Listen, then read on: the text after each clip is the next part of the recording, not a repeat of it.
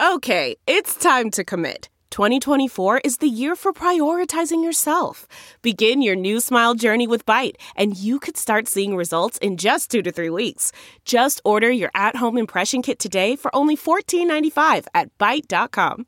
Byte Clear aligners are doctor-directed and delivered to your door.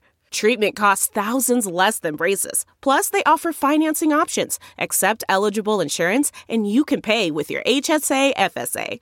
Get 80% off your impression kit when you use code WONDERY at Byte.com. That's BYTE.com. Start your confidence journey today with Byte. Man, that sunset is gorgeous. Grill, patio, sunset. Hard to get better than that.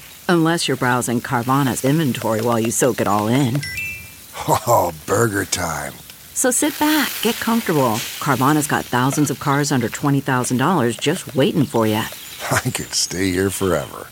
Carvana, where car buying meets comfort, meets convenience. Download the app or visit Carvana.com today. Delve into the shadows of the mind with Sleeping Dogs, a gripping murder mystery starring Academy Award winner Russell Crowe. Now available on digital. Crowe portrays an ex-homicide detective unraveling a brutal murder he can't recall. Uncovering secrets from his past, he learns a chilling truth. It's best to let sleeping dogs lie. Visit sleepingdogsmovie.com/Wondery to watch Sleeping Dogs, now on digital. That's sleepingdogsmovie.com/Wondery. Welcome to episode 292 with my guest, NHL legend Theo Fleury. I'm Paul Gilmartin. This is the Mental Illness Happy Hour, a place for honesty about all the battles in our heads.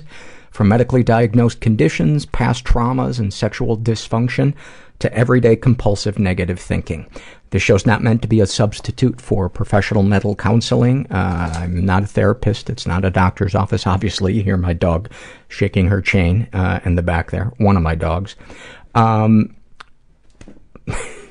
lost my train of thought. Ivy!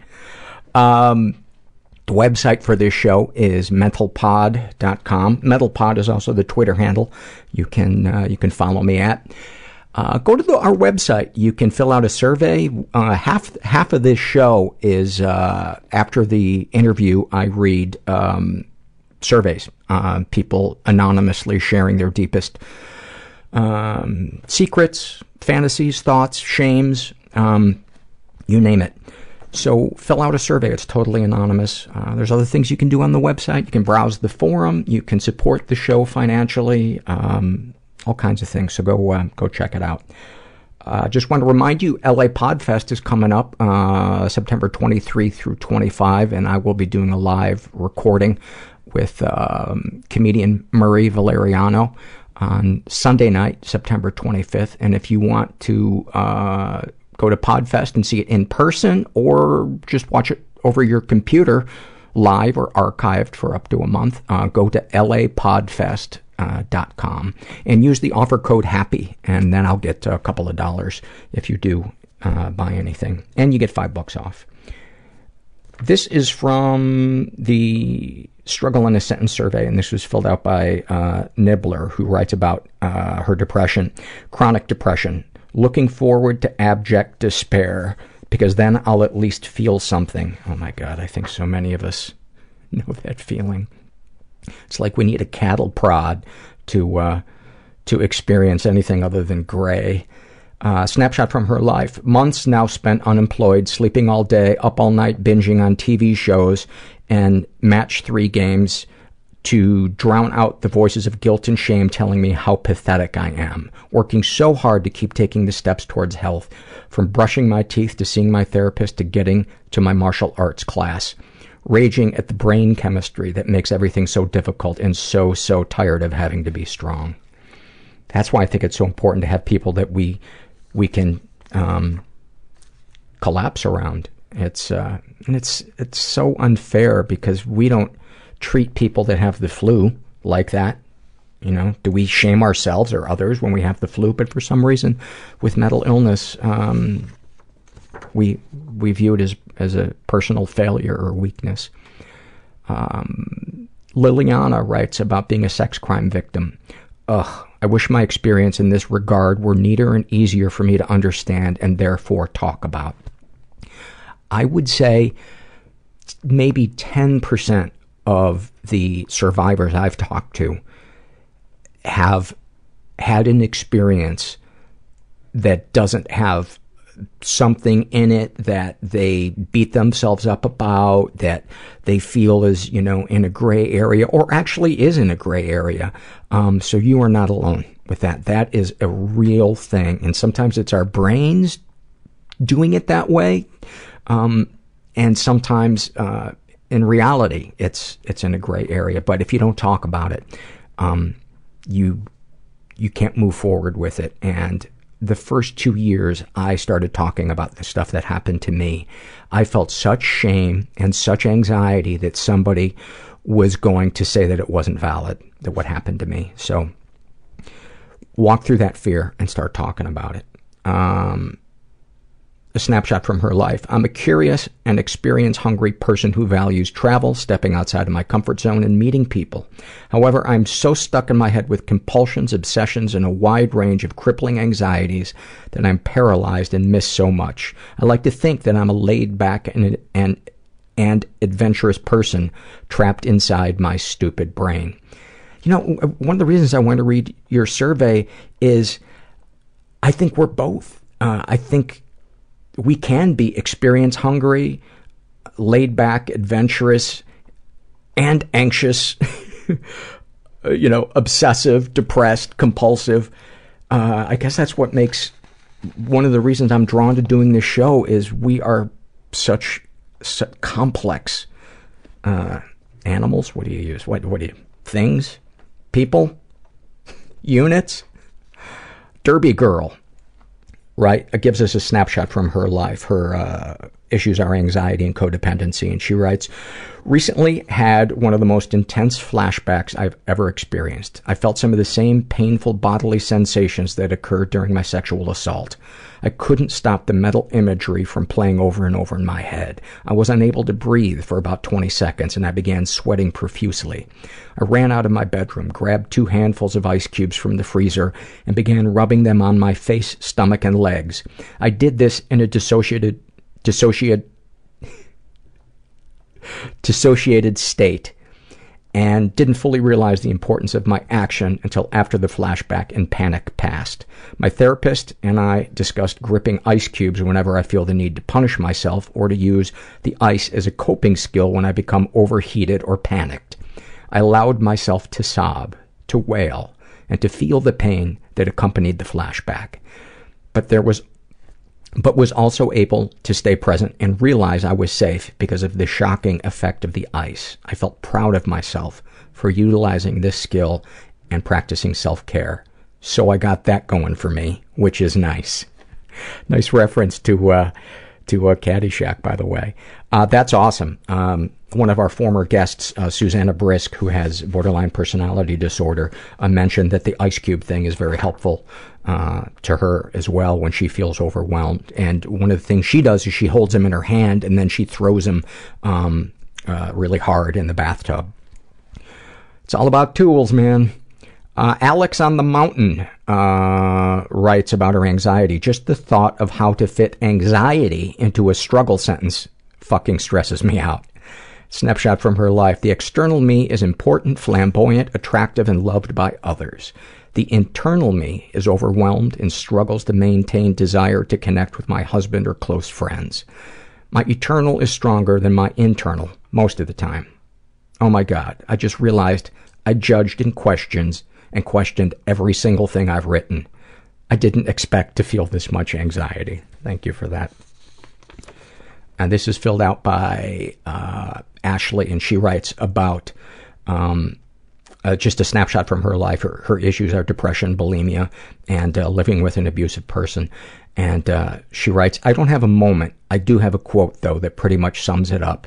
You are personally responsible for becoming more ethical than the society you grew up in. Wow, I don't know who said that, but that is profound. That is profound. So we're going to get to the interview with Theo, but I just wanted to read this piece that was written by retired NHL referee Kerry Fraser, and he was nice enough to give me permission to read it. He wrote it for the website Players Tribune, which is a fantastic website of articles written by professional athletes about their lives, about their sports, you name it. And I stumbled across this little piece that Kerry had written about a moment that he had with Theo. And I thought, and I didn't come across this article until a week after I had interviewed Theo. So I wanted to read it because I just feel, well, just stop explaining it, fuckface, and read it. All right.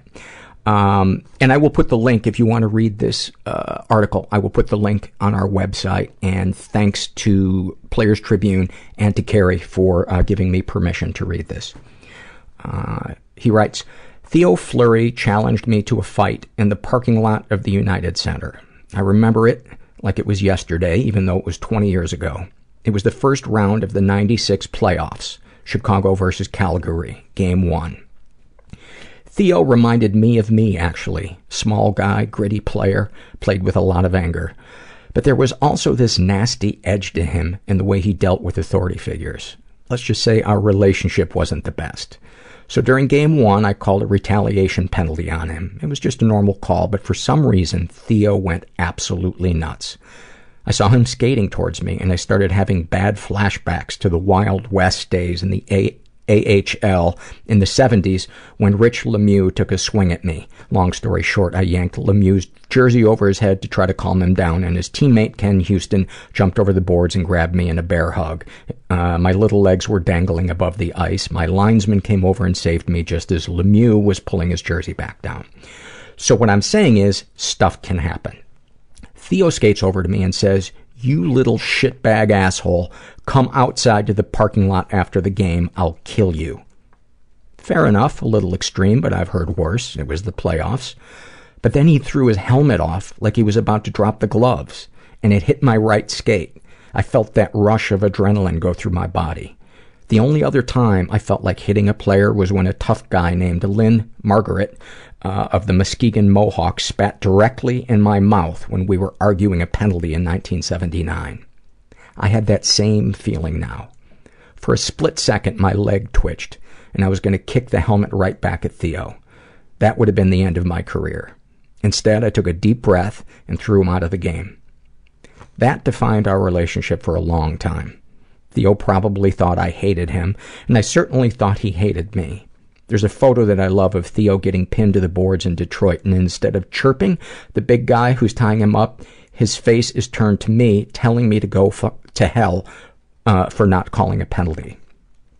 4 years later, I was reffing a game in New York when Theo came up to me with tears in his eyes. "Kerry, you gotta do something," he said.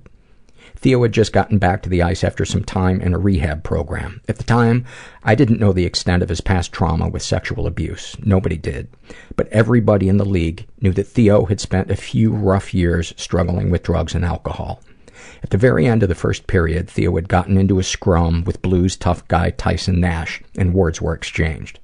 Theo skated up to me after everything got broken up, and he was very emotional. You almost never see guys get emotional on the ice, but this was different. "Kerry, he was talking about my drug problems," Theo said. "He can't talk to me like that. I'm really trying to clean my life up, Kerry, honestly." He told me he hadn't had a drink in X days, hadn't done drugs in X days. I could tell he was sincerely wounded. In that moment, I didn't see the guy who threw his helmet at me and called me every name in the book over the years. I just saw a human being who was in a lot of pain, and I wanted to take his pain away. But what was I supposed to do? I didn't actually hear what was said. Do I kick Nash out for something I didn't witness? How am I supposed to explain that in my game report? It was a gray area.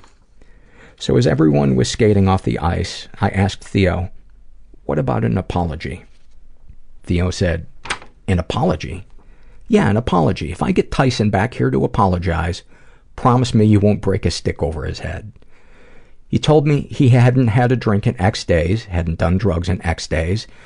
I could tell he was sincerely wounded. "Okay, deal." All right, come back and meet me at this spot before the next period.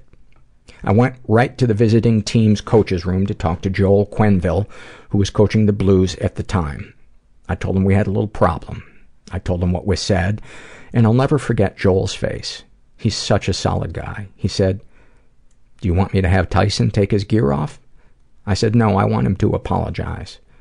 Joel said, "Great idea," and he went right into the locker room to talk to Tyson. I skated out at the start of the second period. Theo came out of the tunnel and met me at the prearranged spot.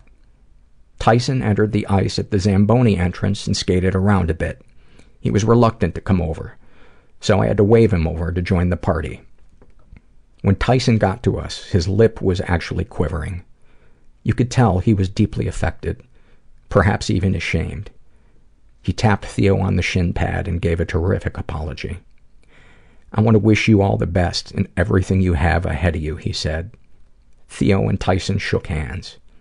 I said, "Let's play some hockey." And we played some hockey. Tyson ended up with an assist and 17 minutes in penalties that night. He was doing his job. 10 years later, I had a phone conversation with Tyson. I asked him if he remembered that night at Madison Square Garden. He said, "Carrie, are you kidding me? Of course I remember it. That night changed my life. It really made me think about what kind of person I wanted to be." As a referee, you get a tremendous amount of shit. You get it from players, fans, coaches. You get it when you're having a hamburger at a bar. "Hey, Fraser." You get it at hotels. "Oh, Mr. Fraser." It's just the job. But you know what? At the end of the day, no matter what job you're doing, everybody has that moment when you lay awake in the middle of the night and you stare at the ceiling and wonder, what's the point of all this? Am I making some small difference in the world? That night at Madison Square Garden, I really do believe that 3 lives were changed in a small way. I know mine was. I fear that I'm inadequate. So recently I've been punching myself a lot. Sometimes I feel like my full-time job mental illness is convincing myself I'm so alone. Why hypervigilance I should try to do something. I hate my kids seeing me like that. I just imagine killing people. I woke up with rats in my hair. They warp reality. Am I losing myself or am I becoming myself? I go back to bed. Hiding underneath the sofa while people were shooting outside the house. I was able to get myself out of Scientology. Put a gun to my mother's head and I was 11 years old. And you're just garbage moving from one person's house to the next person's house, and you just hope they don't throw you out like garbage. You know, so I planned my suicide. Because you won't ask for help. I'm asking for help. I'm not pretending everything's okay. I'm not trying to do it alone. I'm really happy that I did it, because a lot of good things have happened since then. That option just evaporated, and I'm not going to kill myself. I don't think I have what the woman who is not right for me anyway wants. I'm here with NHL legend Theo Fleury and director Mike Lynch. And they have a movie out called Victor Walk that I just watched last night and was just blown away by it. It's why don't you tell the people what the movie's about, Theo? Well, I think most importantly, it's about hope. It's about healing. It's about no matter how far down the ladder we may fall, we can always get ourselves back up and dust ourselves off and make some real, changes in our life. And the importance of each and every one of us individually has a story. And a lot of times we are afraid to tell our stories because of, the shame, the guilt that's attached to our stories, and that we somehow take responsibility for. And isn't it amazing how the brain does that? Yeah. Well, the brain is actually velcroed for negativity. That's how so? That's how we're wired. Yeah. Is that we latch onto negativity more than we do to What do you think the evolutionary purpose of that is? I think there's lessons, that we can all learn from, from our struggles and from the past. And I truly believe that we're all handed adversity in our lives so that we eventually tell our stories. And the commonality of what we all share in common is trauma. And that allows other people to, find their voice through other people, and, that's been my experience. I wrote Playing with Fire in 2009 and through that, we've met so many people who have come up and said, take all the hockey stuff out of your book and you just told my story, and that's,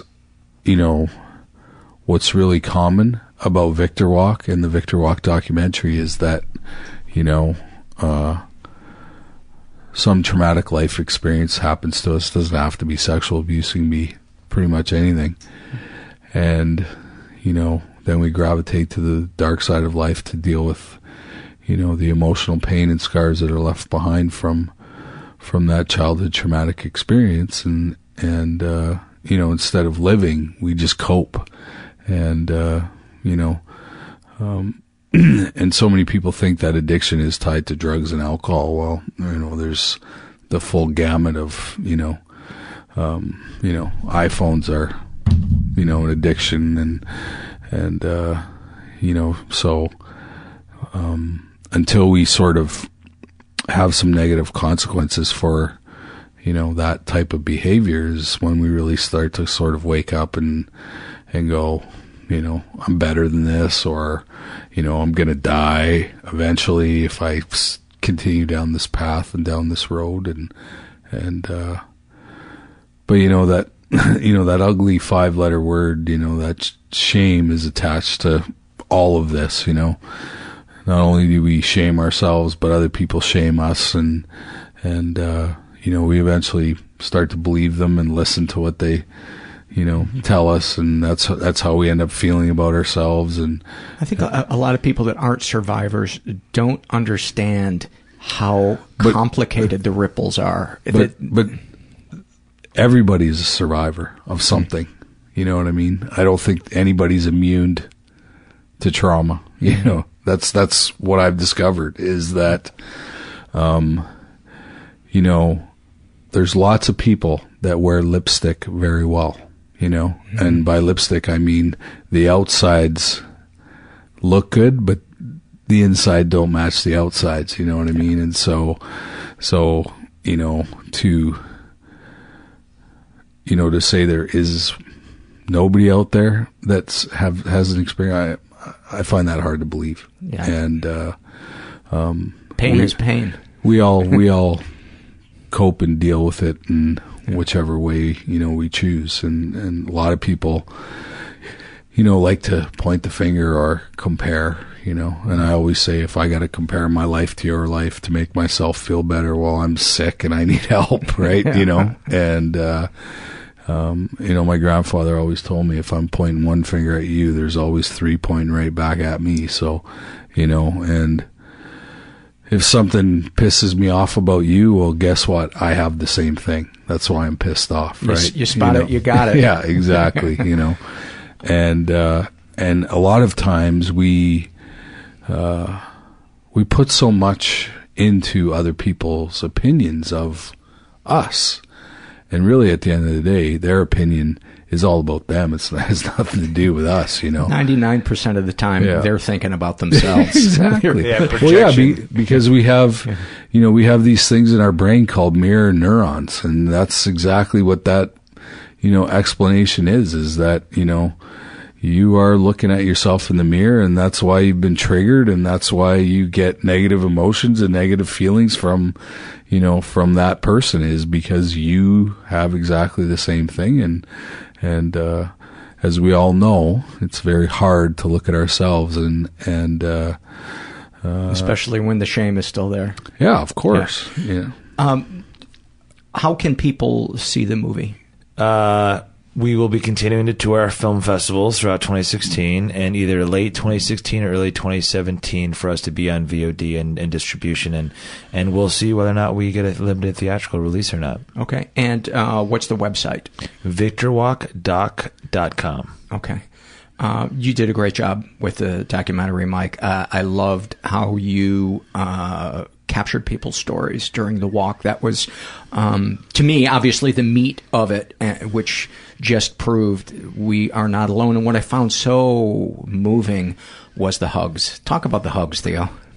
Well, I think it's important. If you could scoot to the mic a little closer. I think it's important to bring people into your space that have had that experience because, you know, a lot of people, you know, see me, and my reputation has always been, you know, this tough hockey player, but it wasn't tough. I was just friggin' angry. That's what it was, you know, and so I want people to feel safe, and I want people to feel comfortable around me, and so I exude that, you know, in my energy and the way that people approach me, and you know, it was hard to believe watching it that is the same guy that I see clips of. Yeah.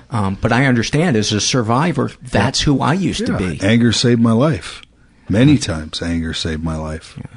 Or, you know, just really not being afraid to die.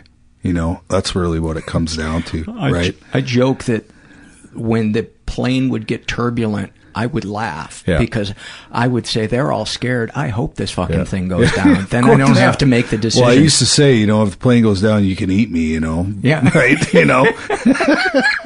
Well, let's talk about your story. You were born in Manitoba?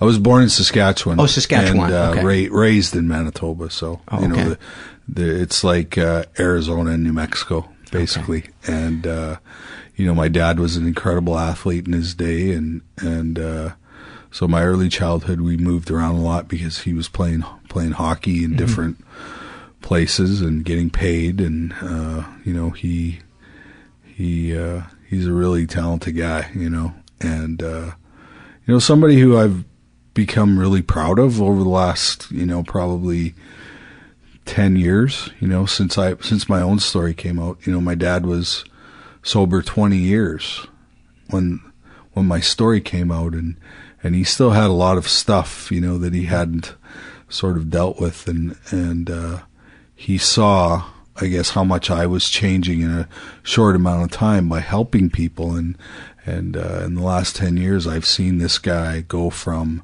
you know, sort of being selfish and self-centered, which is part of, you know, the disease of alcoholism, and you know, he's just really become this incredible man who is willing to help anybody and everybody, you know, and so it's kind of neat to see that. And, is there anything better than seeing the light come on in somebody's eyes? Yeah, and you know, and that's part of that closeness when people come to me is you know, I want to be that person that gets rid of their shame, you know, and to watch.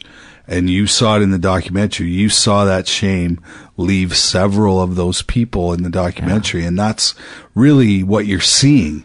Is you're seeing, you know, people get out of their cars, their heads are buried in the floor, their faces are buried in the ground, they walk really slow, their posture's really slouched, and, you know, at the end of a meeting, and, you know, I call it, you know, a reveal, so to speak, you know, their whole demeanor changes very, very quickly, and so, you know, that says a lot to us as human beings that, you know, that we can provide that for somebody, and you know, in a matter of a few short minutes, you can change somebody's life just by listening, you know. When I got into a support group for dealing with the repercussions of the childhood stuff, hugging somebody that knows what I experienced felt like home for the first time. Absolutely. When I walked into that room, I said, it's like my whole life I've been a three-legged dog, and I walked into a room of three-legged dogs and went, oh my God. Yeah. Yeah. And did you see in the doc that one gentleman who said he'd never hugged anyone in his adult life? That was amazing. and yet he's hugging Theo. Yeah. And you see Theo's him. fucking huggable. I mean, there's no two ways about it. You wouldn't have said that in 1997. No, that's true. That's true, for sure. And even going to what you said, I think the reason, when I loved Theo growing up as a kid playing him was I loved the way his style, I loved how he had. And when I heard later in my adult life, that what he had experienced in his trauma, and I'd had a similar trauma, it was one of those things like, is that why I connected with Theo so much? Was I had that same rage? I had that same anger built up in me when I was playing hockey? So I think it's, like you said, it's something where you might connect with someone and not even realize that you share that same trauma. I think about, I play, beer league hockey, and I think about that when I see somebody exploding, somebody who's constantly getting tossed out of games. I think, what happened? Yeah, what happened? Of course. It's once you get on the other side, it's very easy to notice people's behaviors because, again, you're looking at yourself in the mirror, right? Yeah. One of the great things that I get to do now is I speak in maximum security prisons in Canada. So I speak to the baddest dudes on the planet. And what they've taught me is they've taught me compassion, right? Because when I'm speaking and I'm looking in the audience, I'm looking these guys in the eye, I see myself 10 years ago.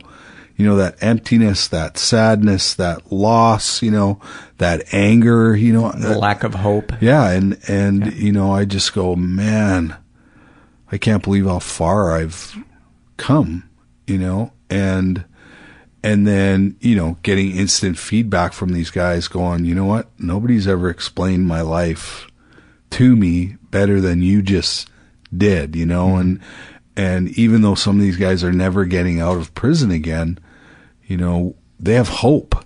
And to me, that's just like, and if you would have told me 5 years ago that I'd be, speaking to, guys who were molesting kids, I would have said, you're out of your mind, but I think that compassion is always the key.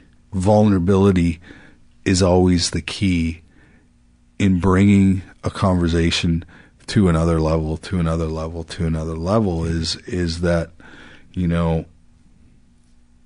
these guys in prison see me as a tough guy, right? But they also saw me in a completely different place, right? Because they saw me as a hockey player, and now they see me as the motivational speaker, the, whatever you want to call it. And they go, so you can still be tough and you can be vulnerable at the same time. It's like, whoa, and that takes a real man to one of the meetings I go to is a men's meeting, and we cry. Yeah, and you have to. You have to. That's sign of a real man to me, is a guy that can cry in a room full of other men. Mm-hmm. In order to get rid of your anger, you have to learn how to cry, because those tears could be tears of sadness, but they are really tears of healing your soul and healing that fire, that anger inside of you, because anger is sadness turned inward. That's all that is. And because, in our culture, in our society, we were always told that men weren't allowed to cry. Men weren't supposed to cry, but we're human beings, and that's part of the genetics that make us up, is that, anger and sadness are two real, very raw and strong emotions. And if we don't express the sadness, that's why all those guys are in prison, right? Because when anger turns to rage, you can actually black out in rage. And in rage, you commit a crime and a murder in a very split second. And that's why some of them are in there, because, and I'm sure if you ask them, that was never their intention for it to escalate to that point. Yeah. But when it becomes out of control, that's what happens.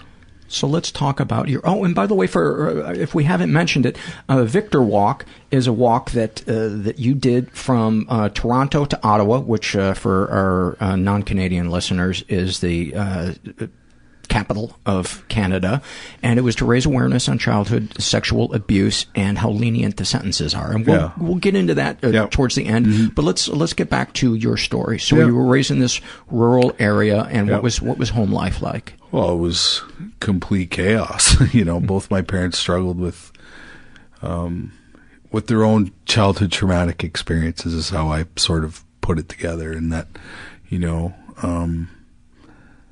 my parents were doing the best they could with what they had. Unfortunately, it affected me and my two brothers because of, of their own personal anger, their own sadness, their own everything, right? And so how did they cope? They coped with, my dad was an alcoholic, my mom was a prescription pill addict, and so that's what we saw.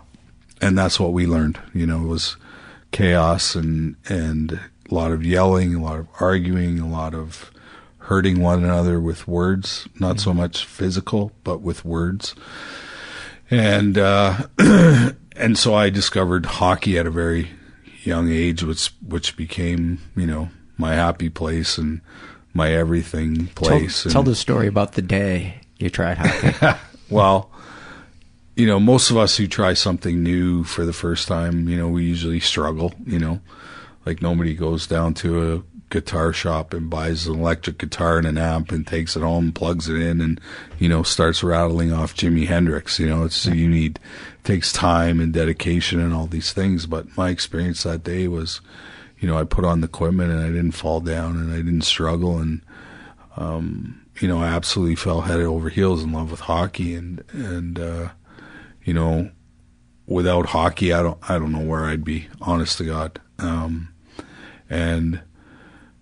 I had 3 amazing fathers who became my coaches and became my mentors. They coached me for 9 years, and 13 sets of parents in Russell, Manitoba that, looked after me and, instilled me with some pretty incredible morals, that I still hold near and dear to my heart. And I really believe it's the reason why my hockey career was so successful was, I learned the importance of team. I learned the importance of winning.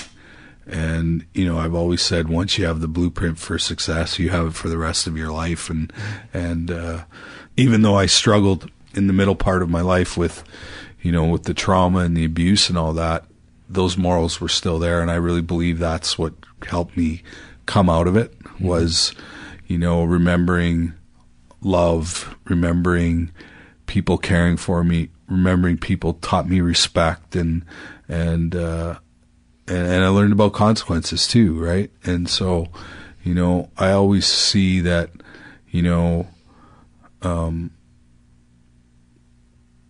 that those 3 things have to be a part of our kids' upbringing, have to be part of our kids' learning is respect, love and caring for teammates, and consequences. And that's what I was taught very early on in my life. And even though that I was out of control, and a lot of the time when I was out of control, I wasn't with people that I loved. I wasn't with people that I disrespected, I was a great kid. I really was, and unfortunately, not being able to identify what emotional pain was and where it came from and why, why I became an alcoholic, why I became an addict, why I gambled, why I ate too much, why I had too many relationships, et cetera, et cetera. I didn't understand, I was just sort of surviving, and, but both you and I know about addictions is once you cross the line, it's a long road back, once you're a pickle, you can't be a cucumber. Yeah, exactly, and then you get to the point where you got to make a decision. Am I going to die or am I going to live? And even though you decide to live, you have no friggin' clue how to live life on life's terms. You only know how to cope. Yeah. And so, you have to really sort of look at yourself in the mirror and start to peel the layers of the onion off to get to the core of, what am I really feeling here, And in writing my second book, I really discovered what my core beliefs were about myself, right? I'm sure they were fantastic. No. Abandonment and neglect, not good enough, not lovable, and do I even exist? Were the 4 core beliefs that I had about myself, and which caused me to be this classic overachiever that, no matter how good I was, it still wasn't good enough. If I'm not spectacular, you will leave. Yeah, exactly. But they eventually did leave, right? Because, one thing that we're really good at is we're good at collecting enablers. We're like the best at it in the world. And eventually those enablers get fed up and they have to take care of themselves and they move on. But that is that moment when you're completely alone in your chaos and pain and suffering is what we call the proverbial rock bottom, right?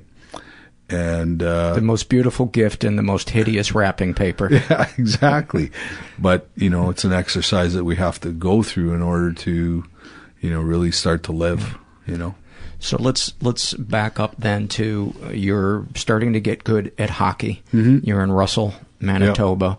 You're starting to get a sense of yourself that hockey is giving you an identity. Oh, yeah. Give me some seminal moments from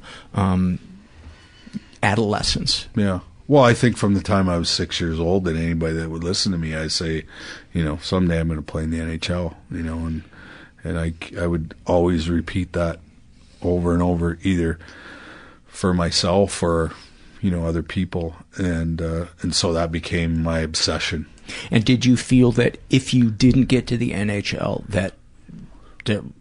Well, there wasn't any doubt. Right. Like there wasn't any doubt that I wouldn't, And so, there were certain goals that I had to achieve along the way to get to the NHL. You just don't wake up one morning and say, hey, I'm going to play in the NHL. There's a lot of work and there's a lot of dedication that has to happen in order for you to accomplish that. And when I was 13, I went to a camp in Brandon, Manitoba, and it was for a very famous Canadian hockey coach. His name was Andy Murray, who coached the Olympic team. He coached the St. Louis Blues, and it was his hockey school. And so I was the type of kid, first on the ice, last to leave, always the first in line to do all the drills. And so there was a scout from the Winnipeg Warriors, and one of my goals was to play in the Western Hockey League, which is the next step to the... Because you wanted long bus rides? I didn't give a shit, It didn't matter. I would have walked, And so this scout noticed this little guy who was, so enthusiastic and had a lot of charisma and incredible talent. He started talking to me and asking me, what my dreams were, what my goals were, and what my aspirations were. And he was actually paying attention to me, which, I desperately needed at the time, was some sort of guidance, some sort of person to sort of take me under their wing and get me to that next level. And this particular guy just happened to be the guy. And so I was a part of the first ever Bantam draft that they had in Western Hockey League, which is at 14 years old, you get drafted. Wow. And I was picked in the second round by the Winnipeg Warriors. And, summertime came, and this particular scout came to my house and sat my parents down at the kitchen table and basically said, we think Theo needs better competition, and we'd like for him to play as a 16-year-old in the league, and so we'll get him a good home to live in. At 14, you would be playing with 16-year-olds? 15. I left home. I left home at 15. Okay. And my parents knew what I wanted to do from day one, so they didn't stand in my way. And when I was 15, I moved to Winnipeg, and, needless to say, that choice and that decision would change me for the rest of my life, because over the next 2.5 year period, this particular coach, and I don't like to say his name because he's got enough press, and he's like a demigod in Canada, but this particular coach raped me 150 times over a 2.5 year period. And I don't call it sexual abuse. I don't call it sexual assault. It is rape. Rape is rape is rape is rape, because, there was zero consent, on my part, and there's zero consent on most kids at that age. I would say all kids. Yeah, exactly. And so with an adult. Yeah.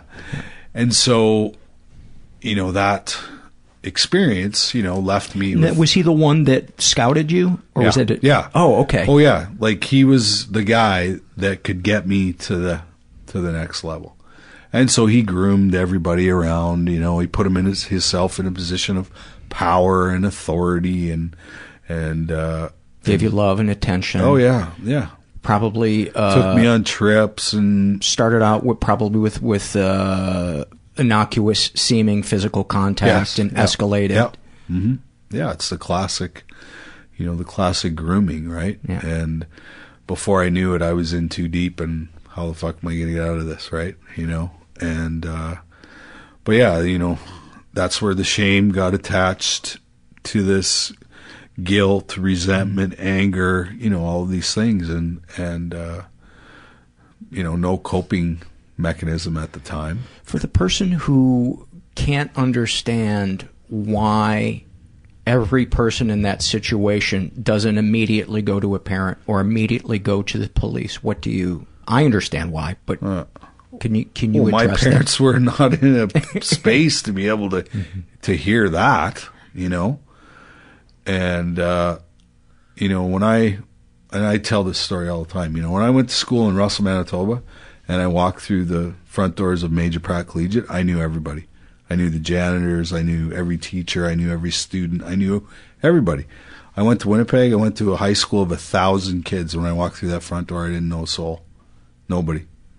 None of my teammates that I played with were at that school. He set it all up, Wow, you were as isolated as you could be. Yeah, exactly. Which is just what he wanted. Yeah, exactly. He wanted me to have to rely on him for absolutely everything in life at that time in my life. And so I ended up going to this high school party, and I sat in this chair, and nobody talked to me, and I just was kind of looking around, and this grade 12 guy drops a 6-pack of beer at the foot of my chair where I was sitting. And at that time in my life, I was anti-smoking, anti-drinking, anti-everything, because I saw what it did to my parents. And so after having probably a 2-hour conversation with a 6-pack of beer, should I, shouldn't I, back and forth, I cranked the first beer, cranked the second beer, cranked the third beer, cranked the fourth beer, and sat back and went, this is the greatest day of my life, and I was hooked instantly. And, and as the story goes, my addictions took me out of the game, took me out of the sport that I absolutely loved. And yeah, about 11 years ago, I had a... Let's talk about the NHL years, though, if you're comfortable talking about it. Where did you play juniors? I played in Moose Jaw. So when I was in Winnipeg that year, the team got sold to Moose Jaw. Okay, and that became the Warriors? Yeah. Okay. Well, they were already the Winnipeg Warriors. We moved to Moose Jaw, and we were Okay. called the Moose Jaw Warriors. And so Graham, who was the coach, became the head coach of that team in Moose Jaw and the general manager. So he was everything. And so we all moved to Moose Jaw. And is that major junior? Yeah. Okay. Yeah. It's called the Western Hockey League. Yes. So, and 65% of all NHL players get drafted out of that league, right? And it's the most physical of the Canadian junior hockey leagues. There's for our non-Canadian listeners, there are tiers of junior hockey, which junior hockey is basically the level before pro. So there's starting on the lower level, junior C, junior B, junior A, and then at the top, major junior. Yeah. And so, I went on to have this amazing hockey career, world junior champion, Stanley Cup champion, Canada Cup champion, Olympic gold medalist, 7-time All-Star, 7 All-Star games. Did you ever do the win the Art Ross or the Hart? No, because Gretzky was in the league. He won it every year. That's right. He won the scoring title every year and the MVP. So there wasn't much scraps left for us. And then Lemieux as well. Yeah, exactly. Yeah. And then Yzerman, Sakic, the list goes on and on. Do you look at the rules now? And I'm sorry if I'm going to hockey geek out a little bit, but do you look at the rules now and say, man, there would have been so much more room to play? No, you don't care? I love the era that I played in. It's when men were men. It was such a brutal time. So much clutching and grabbing, and it was so much more physical. It was physical, and I loved that part of it. It fit my story, so to speak, right? And for those of you that don't know, Theo, you're 5'6"? 5'6", yeah. 5'6", and when you're 5'10", there are questions about whether or not you can play in the NHL. Absolutely. And when I arrived in the NHL, I wasn't as big as I am now. I had to sort of fill into my body. So I probably played my first year maybe at 150 pounds in the NHL, and the average height is 6 feet, 200 pounds in the NHL at that time. And so, I was giving up 6 inches and 50 pounds. So, But you were fast. That was fast. And you were determined. And crazy and, nuts. And, dude, the highlight clips of you are just like watching it's like candy. It's just you could shoot, hit, and score. A lot of people could either shoot or score. They considered me to be like a power forward at 5'6" and 150 pounds, but, it was just pure anger that was fueling, that, and obviously admiration, and I'd go into visiting rink and I'd get booed, and it was just attention. I didn't care if it was negative or not. It was attention, and that's all I wanted, and it's a lot better than them saying, who is that? Yeah, exactly. Exactly. I wasn't sitting on the end of the bench, playing 3 or 4 minutes a game. So, and then you get called up by the Calgary Flames in 1989, which is the one year that they win the Stanley Cup. I know. How awesome is that? Or your rookie year, at what point in the season were you called up? January 1st of 1989. Wow. So 4 months in the league, and you're carrying a Stanley Cup. What happened was I was sort of pissed off that I actually got cut in training camp, because I was like the leading scorer in exhibition, but Calgary had a really sort of established veteran team that were taking one last run at the Stanley Cup with the personnel that they had. And so I went down to Salt Lake, and I sulked for the first month, and it was the first time I'd ever lived on my own, so I had to get my own apartment, cook my own meals, do my laundry. I had no clue, right? Right. And so, I went down for the first month. I don't think I scored a goal in the first month that I was there.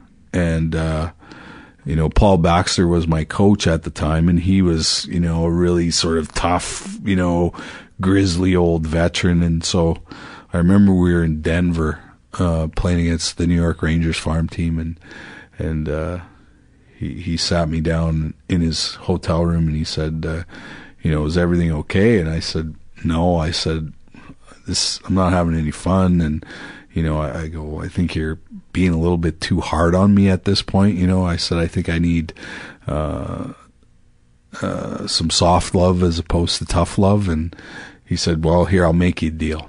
He said, when you're in our zone, I want you to play my system. Okay? He says, you get the puck over our blue line, you can do whatever you want. And I went on a tear like you have no idea. I had like 74 points in 40 games after that. Wow. And I was leading the International Hockey League in scoring by like 20 or 30 points. And so New Year's Eve, we were playing in Salt Lake, and we were playing against Denver. And Mike Richter was the goalie, the Stanley Cup goalie in '94 when the Rangers won.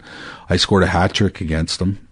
And So I was getting ready to party, right? New Year's Eve. I just scored a hat trick. It's going to be an awesome night, you know. And so Richter hadn't been called up yet? No, okay. He was still in the minors too. Okay. And so I'm coming out of the shower, and Paul Baxter was the coach, and he said, "What are you doing tomorrow morning?" I'm like, "I don't know, probably recovering from tonight." And he said, "Can you be at the airport tomorrow morning?" I'm like, "For what?" He says, I just got a call from Calgary. They're calling you up. And I was like, holy cow. And so the first call I made to my dad. And I said, hey, Dad, I got called up. And I said to him, I ain't going back. I said, when I get up there, I'm going to make the most of it. And so I think it was January the 3rd. I played my first NHL game in Calgary against the Quebec Nordiques. And didn't get any points, but played pretty well. And then the next night we played the LA Kings, and I had 3 assists in the game. And then the next game after that was against the Edmonton Oilers in Calgary on Hockey Night in Canada, and I scored my first 2 NHL goals against Grant Fuhr. And needless to say, I didn't go back. And was that the clip where Don Cherry was in the movie where Don Cherry says, "I like this new Therian." Kid"? Yeah. He calls it he messes up the name. He messes up everything. Yeah. And by the way, how is your first name pronounced? Theron. Yeah. Okay. It's like Darren with TH on it. I got you. Yeah. Okay. And so,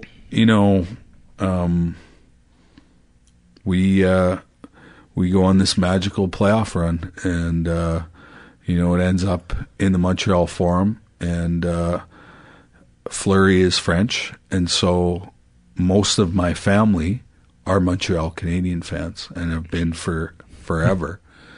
And so half my family's still cheering for Montreal, right? I get it. I get it. Yeah. And so, we win the Stanley Cup at the Montreal Forum, and I'm just like, this is insane. Like, this is crazy, And it's like beating the Yankees for the people that don't follow hockey. Yeah, the Montreal Canadiens are the Yankees of hockey. Well, Yankee Stadium is like the Vatican of baseball. Montreal Forum is like the Vatican of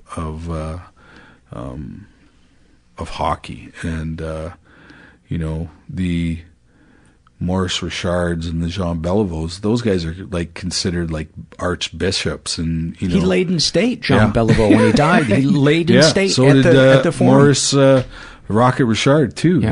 And people don't understand that or realize that, but hockey's like religion in Canada, and if you can reach the ultimate, which is winning the Stanley Cup, is pretty crazy. And yeah, so did people compare you to Richard?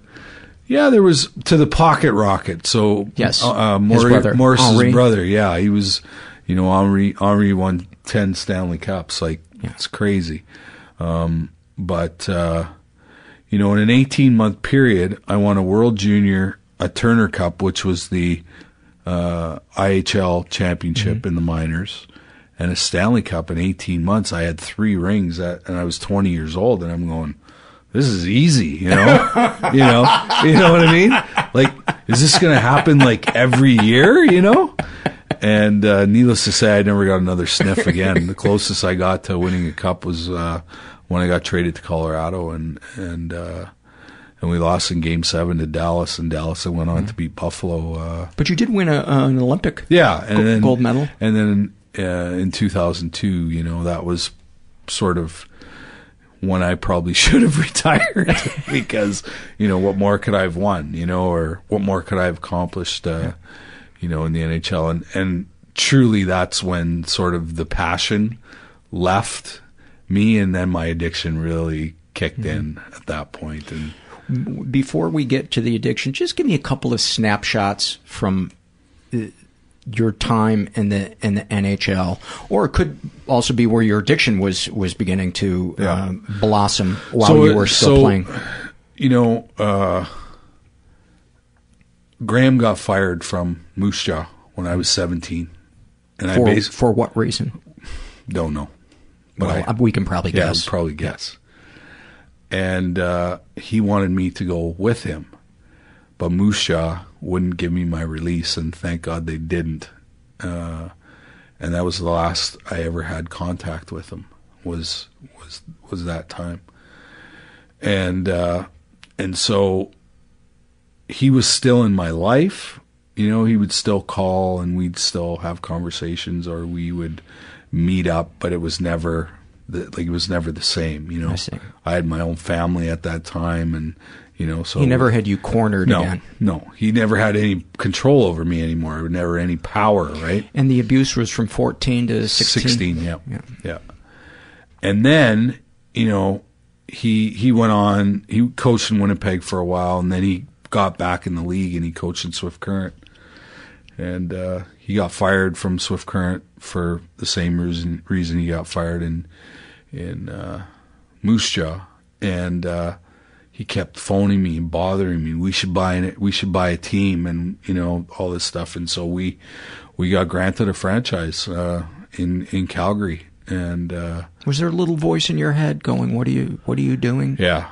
I was so confused, but I also knew that he was a great coach, and that he would eventually assemble a great team in Calgary, right?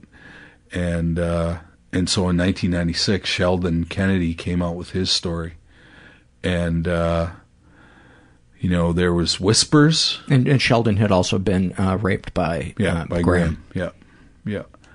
And so Sheldon, you know, couldn't cope anymore. Couldn't cope with seeing him, because both Sheldon and I were playing with the Calgary Flames at the time, and the Calgary Hitmen dressing room was almost right beside ours, and Sheldon got to the point where he just couldn't, you know, see him around kids and coaching kids, and so he came out with you know, with his story, and there was whispers of that there was another guy, and everybody assumed it was me, and you know, for basically, I don't know, 6 months, I had to basically say no comment in the media, and that's when my cocaine addiction really. What did it feel like saying no comment? Well, it felt like I was lying, you know, and I knew that everybody knew, and you know, nobody really came to help me either, you know. None of my teammates, none of my coaches, the organization. You know, there really wasn't a whole lot of support. And so, you know, here I am, you know, kind of dealing again with all of this stuff, you know, the PTSD that comes along with any sort of, you know, traumatic experience. And I delved heavily into the cocaine, and we all know what cocaine does to you over a short period of time. George Carlin used to say the purpose of cocaine is to make you want more cocaine. Yes, of course. And so, you know, it was a very fast trip, you know, to the bottom of the gutter, and you know, that's where I was, and you know, that's where I was 11 and a half years ago. You know, I was living in Santa Fe, New Mexico, had a $3,500 a week cocaine habit, you know, was buying cases of vodka, you know, and how much would you drink on a given day? Oh, I could stay up for 7-8 days, no sleep, and yeah, I don't know how I did it, you know, and I would basically eventually pass out, you know, and you know, sleep for 48 hours, get back up and do it all over again, you know, and and then, you know, moved back to Calgary, and you know, started dealing with, you know, with sort of the wreckage of my past, and got sober September 18th of 2005, and yeah, I really started putting the pieces back together of my life, and you know, getting back in my kid's life and repairing relationships, and you know the story, the making amends, and you know, paying back people that you owed money, and you know, so slowly the pile of shit that you're carrying around slowly starts to dissipate, you know, and finally your side of the street is clean, and but I still wasn't satisfied, you know. There was something missing in my life, and you know, that's when I wrote the book, and that's when I found purpose, and that's when I, you know, went back to my my roots. And, you know, I started going to Aboriginal communities and sharing my story and working with youth and, you know, talking about suicide and all this stuff. And what really happened was I really grasped onto the, you know, the spiritual, teachings that they had. And, you know, my concept of God was pretty fucked up. You know, I grew up in the Catholic Church, and my mom was a Jehovah's Witness. And so I remember standing outside of a meeting one night, and this old timer comes up to me. He says, "Hey kid, how you doing with your higher power?" And I'm like, it's not happening. And he said something very profound. He said, "You realize in this program that you get to pick your own God?" And I was like, "What the fuck are you talking about?" Right? Because I never really thought about that, right? Being able to pick a God of my own understanding. I was like, wow. And yeah, so I started to sort of make up who this, whatever you want to call it, was out there, right? You know, I remember people always saying, you know, there's a plan for your life. And I'm like, yeah, right. You know, if this is the plan, you know, I'm out of here. Somebody's getting fired. You know, and, but, you know, slowly but surely, you know, really starting to connect to that power and believing it. And it was through the ceremonies, you know, sweat lodge and smudging and powwow and drumming and, you know, all this stuff. I just was like, oh my God, I'm home. I'm finally home. And is part of your ancestry Aboriginal? Yes. Okay. Yes. Yeah. And you know, I have this incredible, amazing woman who, 40 years ago was living on Skid Row in Winnipeg and picked herself up, dusted herself off, went back to school, got an education. And, you know, that, you know, when you meet somebody and they have just serenity and you go, man, I want what she has. And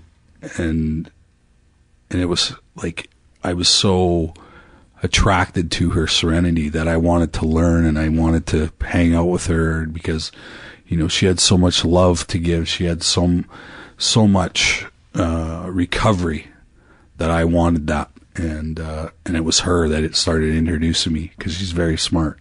She started introducing me to all these, you know, these teachings and prayer and meditation and all this stuff. And, you know, once it finally clicked and the light bulb came off, my life just skyrocketed into another dimension, you know, and so all these amazing things that have happened in the last 10 years was because of spirituality, you know. And would it be fair to say that for you, spirituality is embodied in leading a principled life where service is important? Yeah, that's basically it.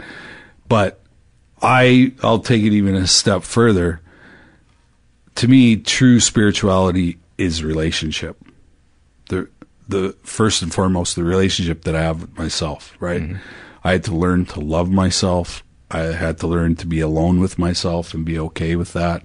You know, that was an important step, but a really scary, you know, sort of painful, you know, learning to be okay with myself. And, you know, it's a miracle that I can sit in a chair for hours on end without, you know, getting up and walking around or, you know, whatever it is. And so I heard somebody say one time that a clear conscience is the softest pillow. Yeah, absolutely.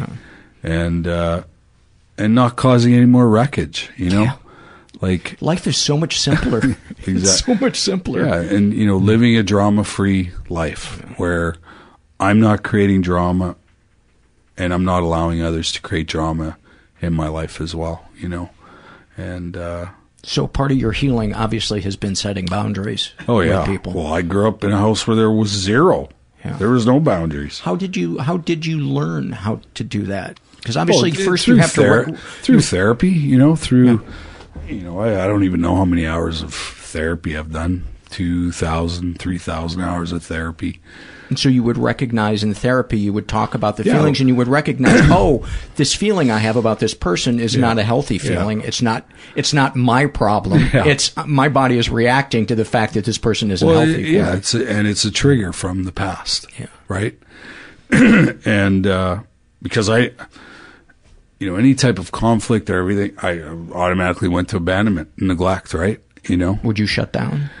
No, I'd get angry, fight or flight. Yeah. Right? That was just the automatic response. And I had all kinds of mental health problems, anxiety, panic disorder, depression, suicidal thoughts, That's it?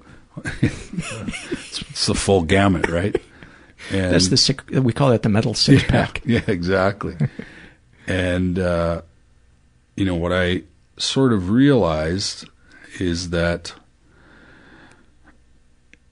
when I told my story, all those things started to go away and they started to dissipate from my life. And were you telling it primarily to your therapist?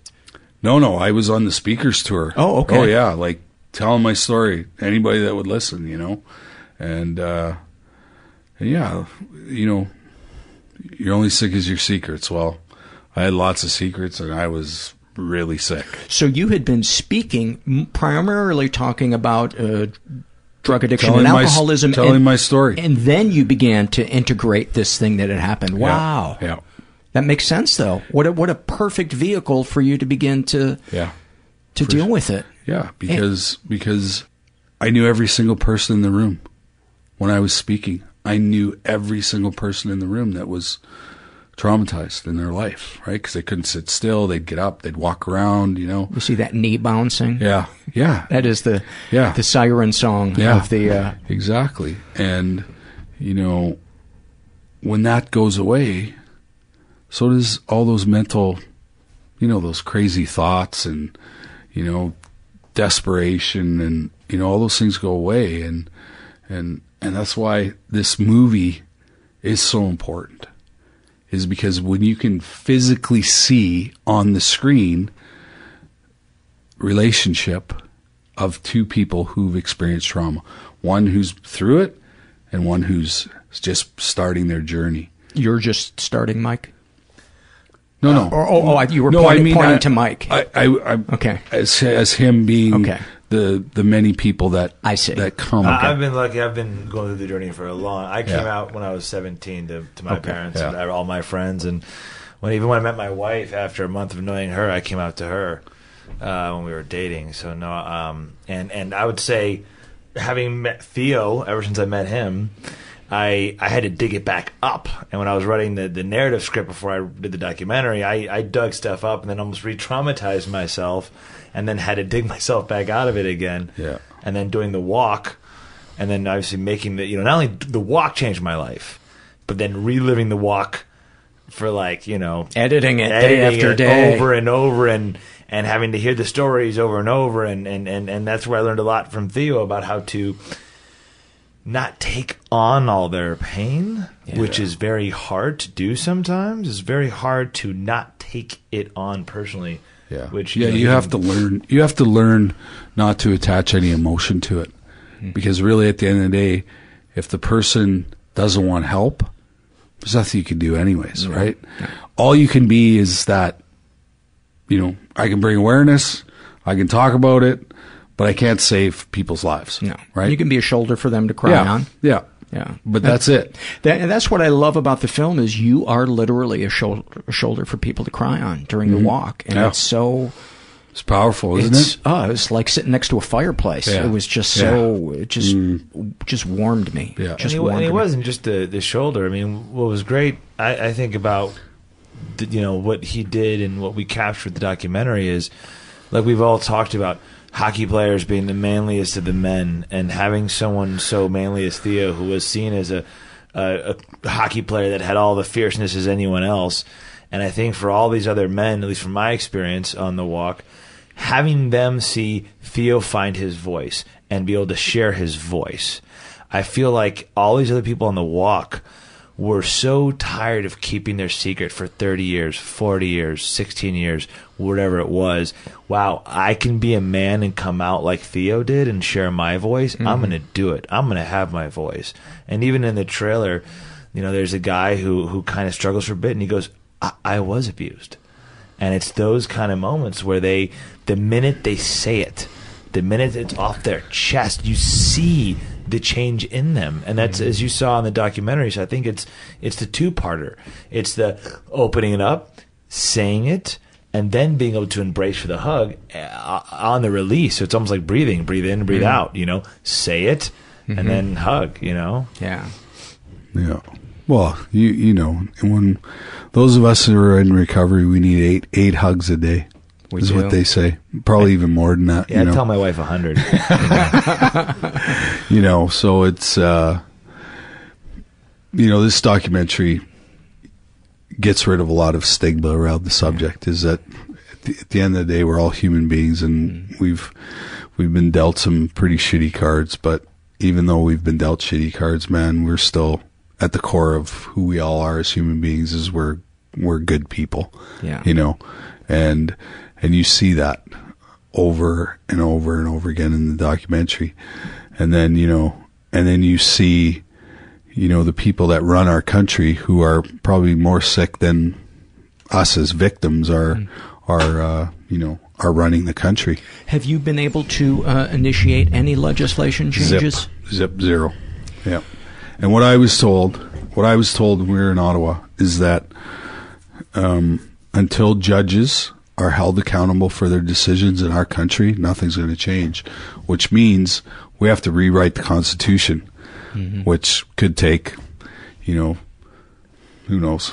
If people want to help, I'll put some links on the website, but any that you can think off the top of your head, ways that they can help your... Well, we've created the Breaking Free Foundation through the Victor Walk, and what we're doing is most people can't afford professional help.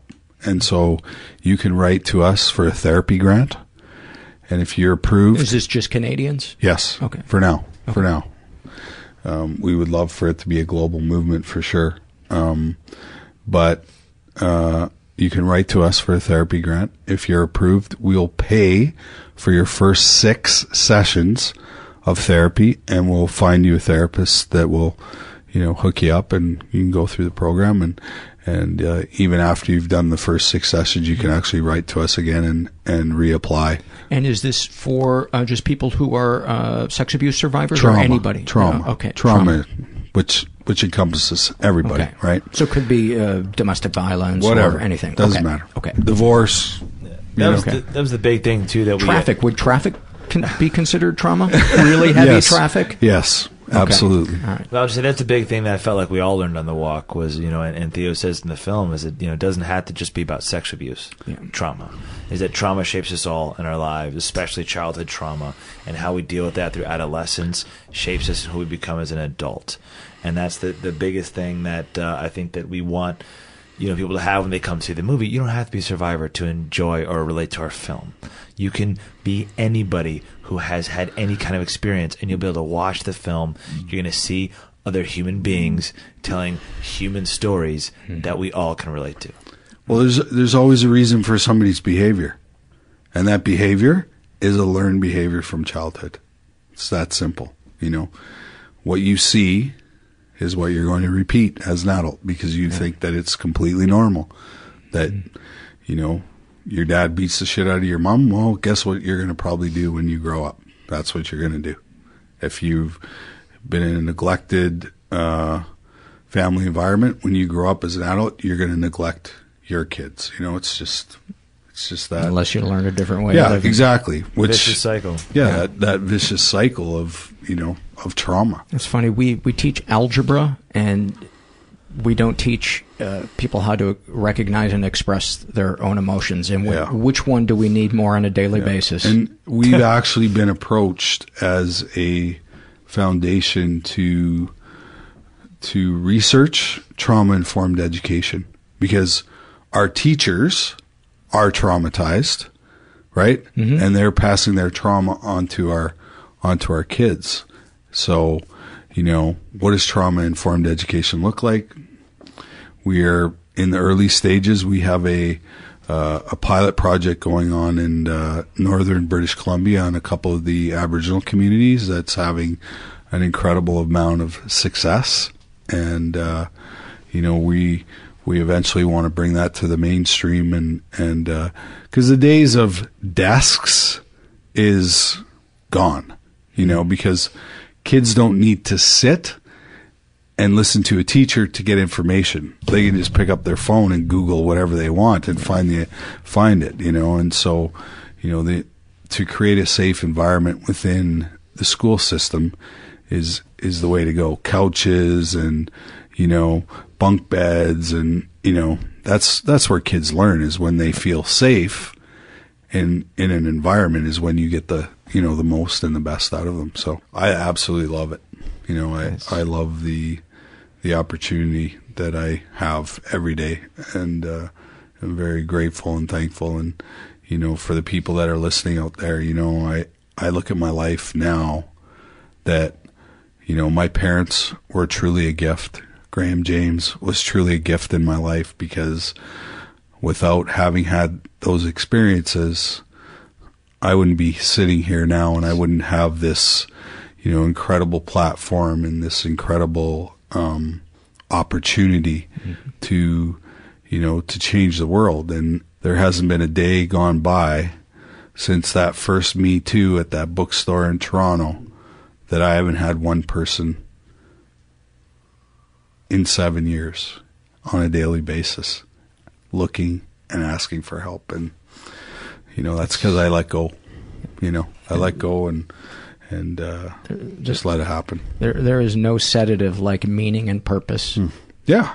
Nothing.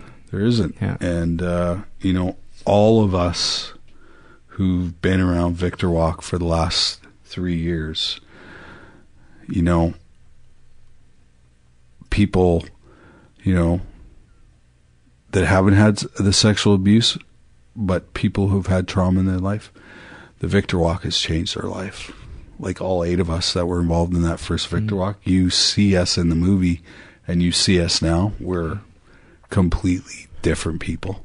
Are you going to do it this year? Yes. We're walking from my hometown in Russell, Manitoba to Winnipeg, which is 400 miles this time. Oh my God. But what we've done is we've turned it more into a rally as opposed to a walk. So, we'll walk like 20 kilometers a day, but in the morning we'll do a rally in a small town where we'll do some speaking and do some talking and hanging out.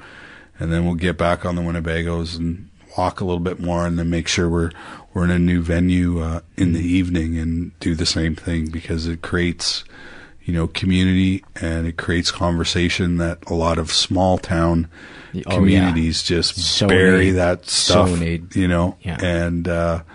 so and not only that, it's like a vacation for all of us to get to see each other and hang out with each other, because our lives are very, very busy and we're all doing different things, and so it's nice to get together and just hang out. And what's better than having a campfire and having some real conversations? I was so jealous with that clip where you guys were camping and fishing, and I was like, oh man, that just looks like the best.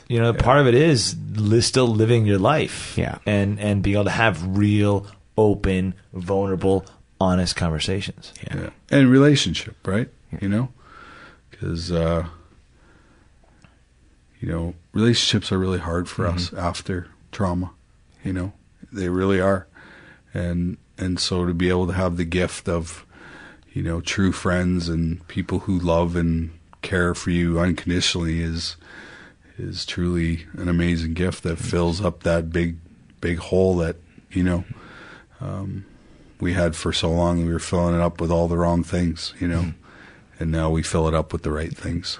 Hockey's given me everything I have in my life, and I'll never forget that, and I'll be grateful and thankful that I got to play with the greatest players that have ever played this game, who have respect for me, and I could call friends and teammates and and all of that. But I think more importantly, it's this is the reason why I was put on this earth. And, you know, obviously hockey allowed me to have the voice that I have today, but it's great helping other people because, you, like you said, you feel it yourself, but it also continues to heal yourself. It does. You continue to heal yourself while you're helping other people.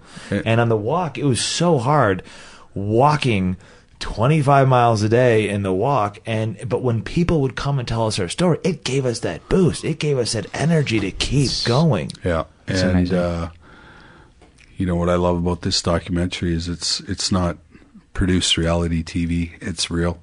It's real. That's and, very clear. You know, it's real and it's not scripted. It's just, you know, hanging out with us and what happens. Yes. You know, even though the Victor Walk has ended, that's still my life today. Yeah. You know, that happens every day of my life, and like I said, I love it. It's so important. It's so needed, and you know. Yeah, I did and it's you know, guys like you who have these podcasts that, you know, as long as we touch one soul in the hour that we spent together, then hey, this was so worth it, right? Amen. Amen. Absolutely. Thanks, guys. Yeah, thank you.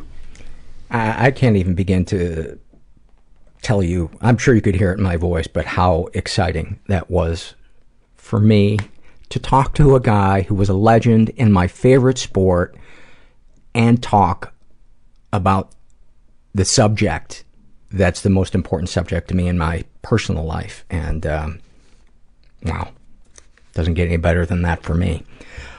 Before I read some surveys, I want to give some love to Blue Apron. They are our sponsor this week, and they continue to keep putting out great meals. This week in particular, I made a pan-seared cod and pickled grape with summer bean succotash. Now that there's so many things I love about Blue Apron. Here's the list of things I love about them. You don't have to go to the grocery store. I mean, that's enough right there. The ingredients are fresh. They're organic. They're responsibly farmed or harvested. The dishes aren't repetitive. They're not difficult to make. The instructions are clear and simple. And I just love it. I'm a fan. And even after Blue Apron is done sponsoring this show, I'm going to continue to order it because I like it. And here's the other thing that I really like about it is, you know, for people who have experienced abuse or whatever you want to call it, those of us that struggle with self-care, doing good things for ourselves, a thing like this is a really important thing. You know, things like flossing are important for those of us that struggle with self-care, but what better way to do something nice for yourself than to do Blue Apron. So check it out. It's less than $10 per meal. The ingredients are good and fresh because it really starts with good fresh ingredients. The meals this month in August: spiced pork burgers with goat cheese and cucumber corn salad, summer vegetable and quinoa bowl with fairy tale eggplants, shishito peppers and corn, and chicken tinga tacos with summer squash and tomato salsa. So check out this week's menu and get your first 3 meals free with free shipping by going to blueapron.com/mental. You will love how good it feels and tastes to create incredible home-cooked meals with Blue Apron. So do not wait. That's blueapron.com/mental. Blue Apron, a better way to cook. One more thing before we get to some surveys. I want to remind you guys that there are a couple of different ways to support the podcast if you feel so inclined, and we can always use more money to keep it going. I realize a lot of you don't have any money to give, and I totally understand that, and continue to enjoy it for free. There's many things that I listen to that I don't even think about donating to. So no judgment here on my part. But that being said, we could really use some more money here. So you can go to our website, mentalpod.com, and you can make either a one-time PayPal donation or, my favorite, become a monthly donor for as little as $5 a month. And it may not seem like a lot of money to you, but we have a pretty big base of listeners, so it can add up. If a lot of people just do that little bit, it could make quite a difference. You can also support us by using our Amazon link on our homepage if you're going to buy something in Amazon, and then they'll give us a little bit of money, and it doesn't make what you're buying any more expensive. You can also help us non-financially by going to iTunes, writing something nice about the podcast, giving us a good rating. And finally, you can really help us non-financially by spreading the word through social media. That's a way that everybody could help. And if you don't want to do any of those, I get it. I played Civilization 5 for 7 hours last night. Yeah, I could have been doing things that better the world, but no, I was mixing it up with England and India, and fucking Russia's popping its head up. I had to bring the hammer down on them. So I was busy. If you guys have never played Civilization, do not, because it should come in a crack pipe. It's insane. All right, let's get to some surveys and emails. Got a pretty big pile, so hopefully my voice will hang through this.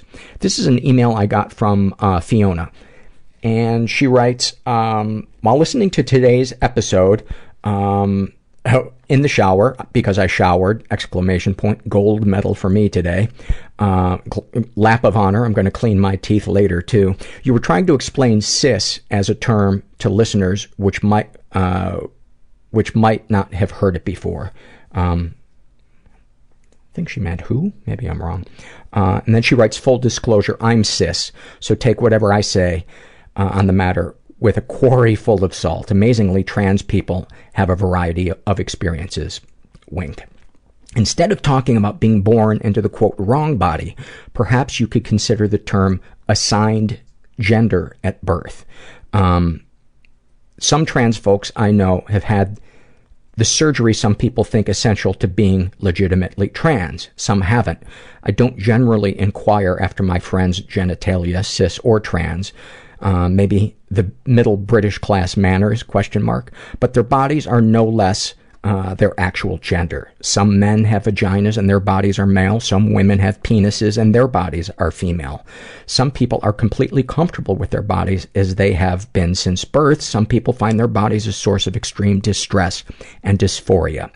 I hope that you accept this suggestion with all the love I send with it. I've been listening for about 2 years now. And then she just says some nice stuff about the podcast. And she also mentions that right now she's playing World of Warcraft in her underwear and avoiding as much of life as she can. Thank you, Fiona. And you might want to class it up a little bit if you're playing World of Warcraft, and wear a tuxedo t-shirt, just in case somebody walks in on you. You don't want to look like a loser. Thank you for helping enlighten me and get better at articulating and understanding a segment of the population that is gravely not only misunderstood, but you understand. I don't have to finish that sentence.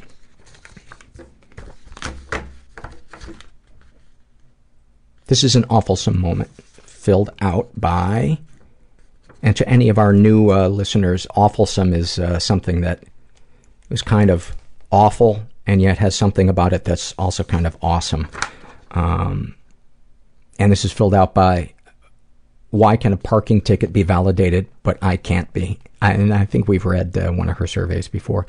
She writes, many of my school pictures in elementary school and middle school, I am sporting an awful, terrible perm. Why, you may ask? Well, my, quote, mother, I don't know why mother's in quotes, would perm my hair when she got drunk and then laugh at me after telling me how terrible it looked. She did this for her amusement only. Not only did she do this to me, she also did it to my brother. He at least would be able to shave his head the next day until it grew out and she did it again. I had to go to school with this very large mushroom-shaped hair on top of my head and people asking, what did you do to your hair? Internally, I wanted to scream, my crazy mother got drunk and this is her pastime, and cry because she laughed at me. Instead, I would say, oh, I wanted to try something different. Dare I complain, or I would have been beaten. So my choices were large hair or a large bruise. At least the bruise would have healed quicker than the hair to calm down, I suppose. I still hate to see my curly hair, and I'm 39 years old. Perms and my, quote, mother, both chemically imbalanced. Thank you for sharing that. For some reason, I just had the picture of Annie from the musical Annie. I'm not indecisive, I just can't decide, describes her ADD. It feels like I'm running in circles while people throw things at me. I stop to pick something up, stop again, grab something else, throw another back, then round the corner and grab the thing I dropped, pick up another, and so over and over and over again. Snapshot from her life. Driving for 2 miles, not realizing I never moved my high heels from the hood of my car to the inside of my car, and seeing them in my rear view mirror fly off over the roof one by one onto the road behind me. Yep, nope, not going back. I like those heels too. Wait, where was I driving? And then any comments to make the podcast better. My friend's dog has a really nice butthole. Have you ever considered a survey on if/why we notice dogs' buttholes and what it could mean? I have not considered that. And I'm really, I apologize for the Pandora's box of buttholery that I've opened by riffing on my dog Herbert's butthole. But I thought about this, and I've decided that there's really kind of 3 categories of dog buttholes, and it's totally dependent on how covered it is by fur. There's my favorite category, which is you can't see it. It's covered with hair. And then the second category is, I don't know what you call it, but it's kind of like, oh yeah, when you look at it, you're like, oh yeah, I forgot how weird it is to look right at a living thing's butthole. And then there's the third kind, which is spill your drink butthole, where you're never, like my friend Lisa Arch, her dog Bogey has a spill your drink butthole that it looks like it was designed by Liza Minnelli. Like, it can't get enough of the spotlight.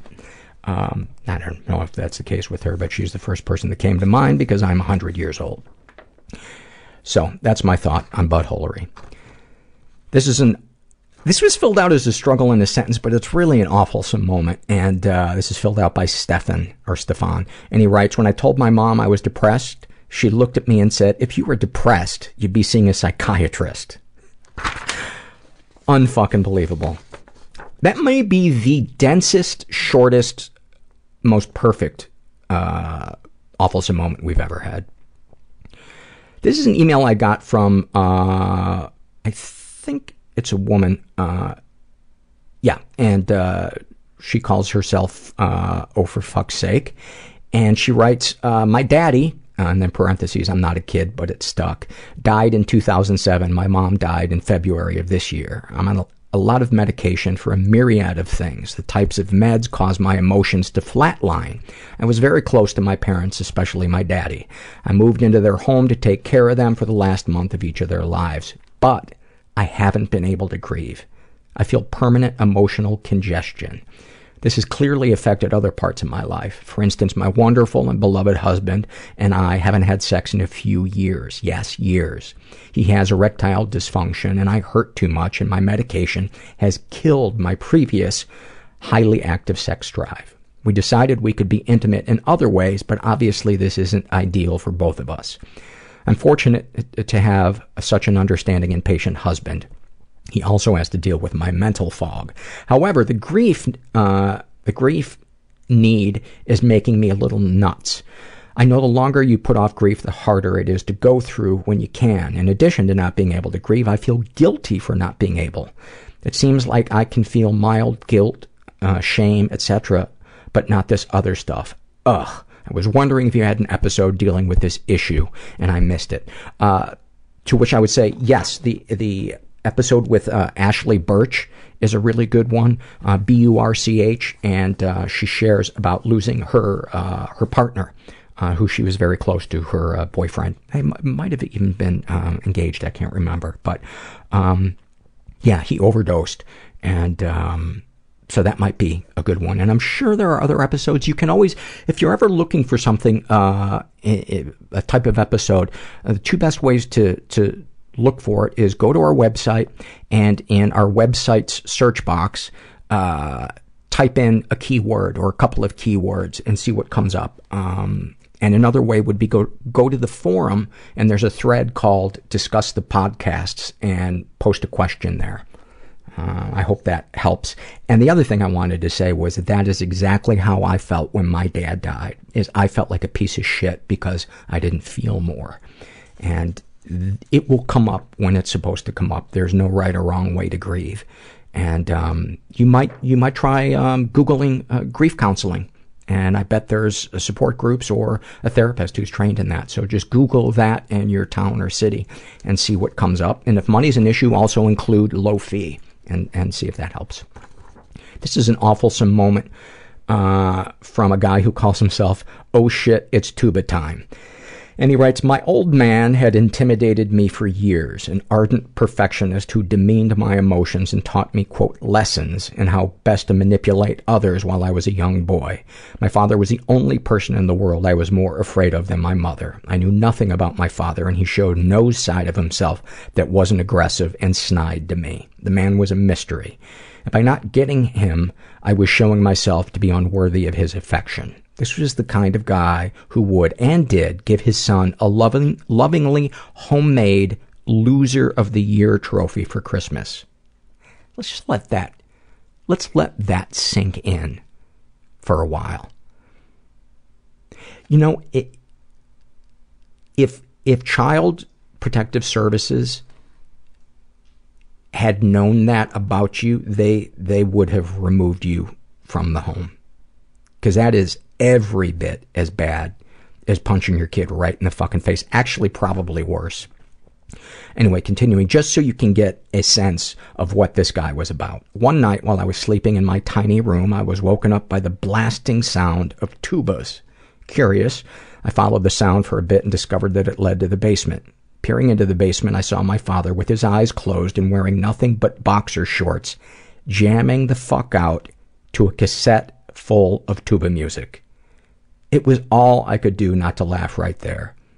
In that moment, the emperor had lost his clothes. He wasn't some ubermensch like I had always thought him to be. He was a fat, balding old man who was either so ashamed of his love for tubas or so beyond the realm of reason that he felt compelled to blast heavy brass music in the dead of night and conduct an imaginary orchestra in his underpants. I called this event Tuba Time, and every time I heard that stupid fucking cassette at some ungodly hour, it told me that my father was, in fact, a regular old person just like the rest of us. Although he continued to abuse me after that night, I never again saw him as an indomitable force. It felt like a moment in the movie Predator when Arnold's character evaluates a bloodstain left by the predator and concludes that his team could, in fact, kill the beast. In a word, seeing my flabby-assed father awkwardly flailing about to the sounds of honking lower brass was simply awfulsome. Beautiful. Just beautiful. Christmas gift. This is a shame and secret survey filled out by Harry Carey, or Harry Carey, I'm not sure how you pronounce it. And she is 41, straight, raised in a pretty dysfunctional environment, was the victim of sexual abuse and never reported it. She writes, a friend's mother used to bathe me when I spent the night, and very much concentrated on the vagina. I was 6 and wasn't sure this was wrong.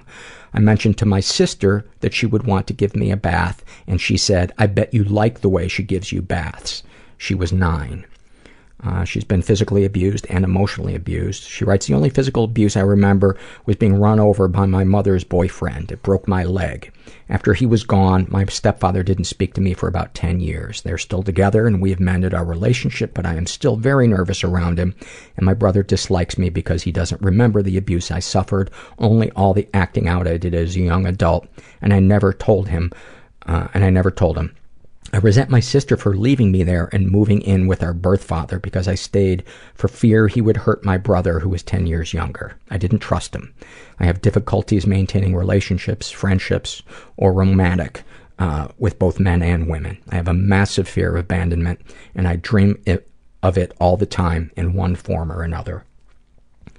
Any positive experiences with the abusers? My stepfather was the full father of my younger brother and was/is a very good father to him, and is managing grandfather to my sister's kids, so I never know how I feel about him. I just know he resented me and my sisters deeply for a very long time. Darkest thoughts. I often think about changing my name and moving far away where nobody would know that I am a loser. This often leads to thoughts of suicide, although I would never act on it for the fear that my nieces would be mentally harmed. Darkest secrets. I have shot crack. I don't know if most normal people even know you can do that. I've held my niece after being awake for 3 days on a meth binge. I was staying with a boyfriend in Los Angeles when I was 17. He broke up with me. His roommate came in the room I was staying in and had sex with me. I was too timid to say no. I never told anyone. He was 28, as was my boyfriend, who one time was my babysitter. Sexual fantasies most powerful to you. I think about having sex with 2 men most often, sometimes 2 women with 1 man. I don't know. It's anything unusual. Anything you'd like to say to someone you haven't been able to? I wish I could explain to my brother why there was so much animosity between his father and I. I wish my sister would back me up and not pretend everything was fine. I wish my mother would tell my brother that I was abused and neglected, and there are reasons behind my past behaviors. And what, if anything, do you wish for? I wish that I could be financially dependent. I wish I didn't have to borrow money from my parents to pay my bills. I wish I was smarter and stronger. I wish that my 16-year-old niece didn't inherit these mental disorders that I fear may have come from me. Have you shared these things with others? My mother knows I wish I was more financially independent. She often says this is the cause of my anxiety, almost like she doesn't know I had panic attacks all night as a child. She wants an answer, and I haven't been totally open with her about my fears. How do you feel after writing these things down? I feel like maybe I made this all up. Maybe this is just my crazy brain. My birth father has confirmed all my memories, but he disappeared about 12 years ago. I'm so sorry that you had to experience all of that, and I'm really sorry that you don't have a family that supports you, at least for right now. And as I recommend to a lot of other people, check out the Rape and Incest National Network, RAINN.org. And they're a great resource for counseling. And all of the stuff that you described in here are the things that the characteristics of a sex abuse survivor. And I'm sorry, I'm just so sorry that you don't have any support right now, but there are a ton of people in the world who will love and understand you and validate your experience and your feelings and love you unconditionally. It's just our job to find them. And that's the hardest and scariest part. The Goblin in the 7th Story Window writes about her love addiction. He said a total of 12 sentences to me ever, and now I view his blog every day under a web proxy so he can't identify my IP address. The last time I saw him was a year ago. About her PTSD, every single loud noise pushes me out of my body. About living with an abuser. I come home, he's in my bedroom, and my underwear drawer is wide open. I don't know who he is, but that is fucking I can't imagine what that physically, what must go through your body when you walk in and see that. Her other struggles. I feel like my life is a clogged toilet that just won't stop flushing.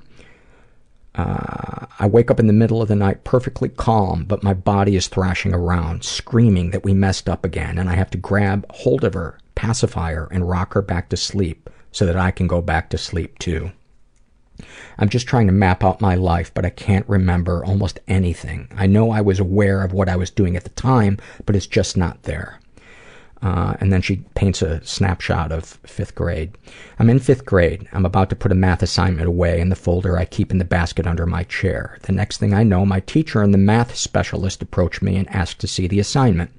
It's not on my desk. I check in the folder under my chair. It's not there either. The teachers are getting angry. I empty out my whole desk, check the floor and my book bag, and I cannot find it. They scold me for being careless and walk off, shaking their heads.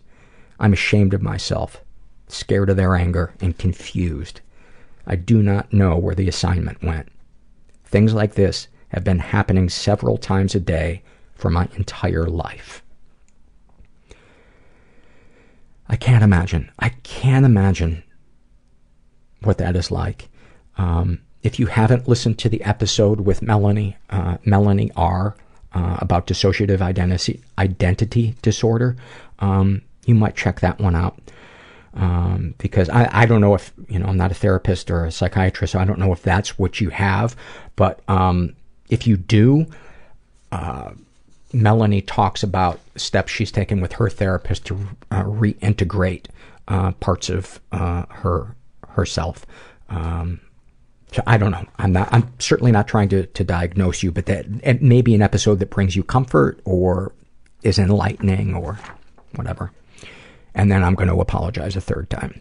This is an awfulsome moment filled out by Tom Thompson, came paddling past. I'm pretty sure it was him.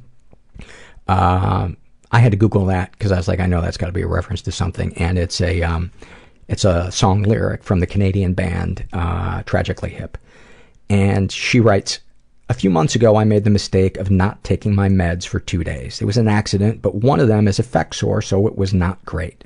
The first day, which was a Thursday, my apartment building was out of power for almost 24 hours and I didn't have water, and then I fell asleep for like 7 hours. Woke up at 2 a.m.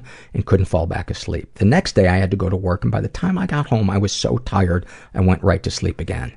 By Saturday, I couldn't get out of bed, and I kept saying, after this episode of whatever I'm watching, I'll get up. I'll run the dishwasher. I'll take a shower. I got up to get more water and suddenly felt such intense sadness. I laid back down in my bed and sobbed harder than I remember sobbing in a long time. I cried so hard I could barely breathe, and I didn't know why. My poor cat was so confused and tried to fix things by licking my forehead. It was at this moment that my parents called me for their weekend phone call. I picked up the phone and just bawled into it. My mom, who once told me to stop crying at a funeral, said, I don't know what's wrong with you. You were fine last week. I can't talk to you like this. And passed the phone to my dad. Listen to my stomach. My dad just kind of talked about nothing for a bit and then said, well, you sound kind of tired, so I'll let you go. After the call, I made myself get up and shower, and when I did, I felt a vertigo sensation and these weird electric tingles all over my body, and it dawned on me that I was withdrawing from my meds. I took a shower, downloaded an app to remind me to take them at the same time, and then emailed my parents to say I was okay and not to worry that I'd forgotten to take my meds, and they know I take stuff for my mentals. The next weekend, my parents called and I was lying on my bed hanging out with my cat. I talked to my mom first, who never mentioned anything about my emotional outburst. When my dad got on the phone, he talked about his car and whatever my dad talks about, and then said, hey, I was meaning to ask, how are your allergies? What? I asked. Oh, last week you were having really bad allergies. Are they better now? I said yes, and then got off the phone as soon as I could. I was lying in my bed just realizing that my parents were in such weird denial that they wanted to call my shit allergies. Allergies. I started laughing so hard that tears started to come down, and my cat got up, looked at me in his judgmental cat way, and walked out of the room. Thank you for that. That the level of discomfort some people have with talking about anything that is emotional never ceases to amaze me, and it's just so tragic when it's parents. It's so tragic. Fuck You Sunshine writes about her depression. That feeling you get when you watch someone stand up and do something as simple as wash a dish in the kitchen sink, and you think to yourself, where the hell do they get the energy or motivation to do that? Then you think, wow, something's wrong with me. It's a freaking dish. I get it. I remember when I was at my lowest, one of the things that made me realize that I needed help was I remember one time looking at dishes in the sink and thinking, I will put a shotgun in my mouth before I wash those dishes. Snapshot from her life.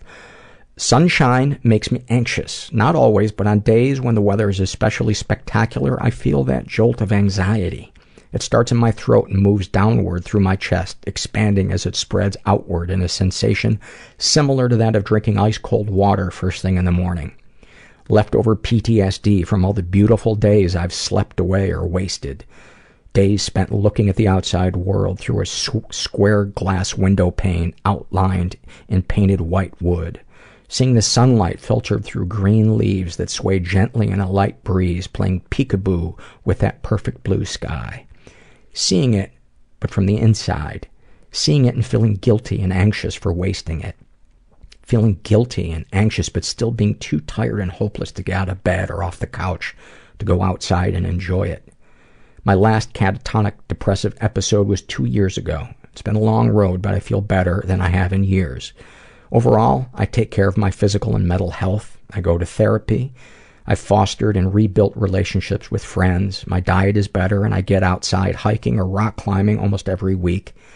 But it's been sunny and gorgeous for the past 5 days in a row, and the anxiety and guilt are still there. I've been going non-stop, and I'm fucking exhausted. The scars are deep. Maybe I'll never be able to truly relax again on a sunny day. Or maybe I'll move to Seattle. It is crazy, the things that trigger us. And yeah, I feel guilty sometimes too on a sunny day. But I don't know if I could handle the clouds of Seattle or Portland. But the summers there are fucking awesome. Thank you for sharing that. Doubting My Sanity writes about her bipolar. Knowing I could get out of the hole if I just had one more drink, scratch ticket, 8-ball, and a $10 bill. Snapshot from her life. Trying to explain to my fiancé that my depression and anxiety are lifelong struggles for me, and seeing his face visibly sink as he realizes that since he proposed, my depression and anxiety are now his lifelong struggles too. And he comments to make the podcast better. I'd love to hear from people, maybe shorter segments, that have come from stable homes but are still fucked up. I think it would show people that it's okay if they had all right upbringings but are still struggling with mental health. That discussion point of giving yourself permission to feel messed up even if you didn't have something horrible happen to you. Haven't heard anything like that on the show before. Actually, we did a little while ago. I think it was maybe 6 months ago with Dr. Jonice Webb, Jonice. And she has a book called Running on Empty. And her episode on this podcast is all about emotional neglect. The stuff that's under the radar that isn't traumatic, but it's I don't think I've done another episode that had as many responses and comforted as many people as that episode did, because there are so many people out there who view their emotional and mental struggles as their fault. And I think when they hear the damage that just emotional neglect can be from well-meaning parents, it begins to make sense why they feel the way they do. And it's not to blame the parent, it's so that they can give give themselves permission to start feeling the feelings instead of constantly trying to shut them down. So check it out, Dr. Janice Webb. My cat's butthole, not hole, hool, writes a snapshot from her depression. And this one's actually really, to me, more about love addiction, even though she doesn't say it. She writes, I constantly need attention in my relationship. My supportive and loving boyfriend is so good to me, but when he pays attention to his friends and video games, I feel shut out and ignored. I feel like I'm needy and annoying. I don't really have many hobbies, and although I have many good friends, I rarely hang out with them and struggle to maintain my own social life outside of my relationship. So when my boyfriend is doing his own thing, I get upset with him and want him to pay attention to me. I feel selfish and burdensome. In an attempt to fill this emotional void, I sometimes feel in the relationship I have recently been, sometimes a comma can make all the difference in the world. So my boyfriend's doing his own thing. I guess I wouldn't want to pay him attention. I feel selfish and burdensome. In an attempt to fill this emotional void, I sometimes feel in the relationship. I have been recently talking to a male coworker of mine. We are both fucked up and constantly seek attention from our partners. He has a girlfriend. I guess my coworker and I have recently become emotionally dependent on one another since it is lacking in our own relationships. My boyfriend recently found out that I was talking to this other person, and he was very upset with me. He was so upset that he even cried because at one point I told this other person that I wanted him when I was drunk. My boyfriend and I made amends, but now everything is back to the way it was before. Right now, he's playing a video game with his best friend, like usual, and I'm laying in the dark in our bedroom, tempted to text my coworker again. I don't know what to do. I don't want this to turn into an emotional affair, but I'm afraid it is too late. And my thought when I read this is, first of all, you should read the book Facing Love Addiction by Pia Mellody. And the second thing is, if you don't do anything about it, it's not going to go away. And my opinion, this is not about this boyfriend, that this is a pattern that you're addicted to, because I think you're probably afraid of emotional intimacy, and the only people that feel safe are the people that are unavailable, either because they're in another relationship or they're always distracted. And so it's like catnip to the person who actually is made nauseous if they eat catnip, but smelling it is like, fantastic. I'm already hating that analogy. This is a shame and secret survey. This is filled out by In the Lost and Found bin, and she's gay. She's in her 20s. She was raised in a pretty dysfunctional environment. She was the victim of sexual abuse and never reported it. She writes, at my first job, on the first day, I was 15, the man who owned the place walked me into the kitchen to show me how to make the tea and forced me against the stove and shoved his hand down my pants. He couldn't reach anything due to his fat hands and my tight jeans.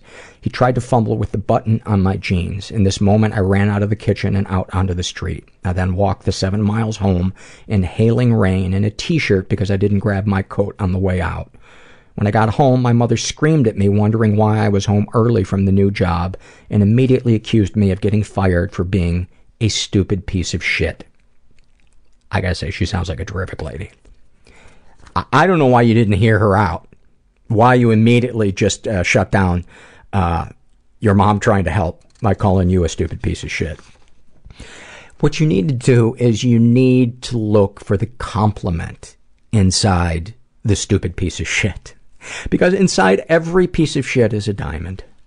Yeah, your mom is a sick person, as is that guy. Anyway, continuing, she's been physically and emotionally abused.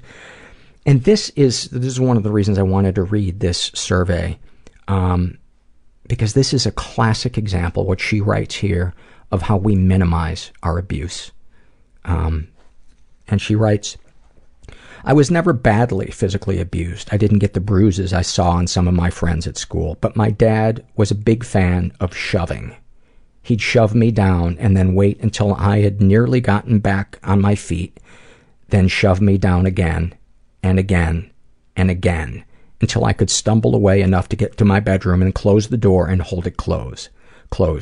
He'd then bust the door down and stand in the doorway screaming so loudly that I'd feel his spit spraying across the room. He'd eventually stop when his voice got hoarse and he couldn't scream anymore. My mother would just slap me. Sometimes I deserved it. Sometimes it would be for, quote, telling lies about my father's abuse. There's more. My parents are heavy drinkers, so assume what you will from that. The rest is pretty much just textbook emotional neglect. You know what I have to say, though, that is fucking amazing, and I see this so rarely, is that somebody who was raised in that kind of abuse, that they didn't freeze in that moment. It's very unusual, and it's not that the trauma wasn't already done by what that fucking guy did, but I found that interesting. And I'm just, the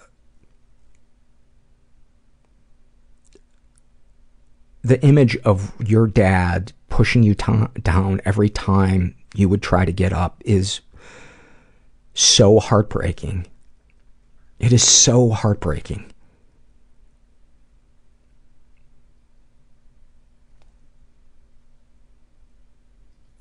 That is just, fuck. And there you say, I was never badly physically abused. I mean, that is what our brain does. As we go, other people had it worse. And I think the only way to heal is to really just see the truth of what it really is and feel it. And mourn it and cry and let people love you while you're doing it.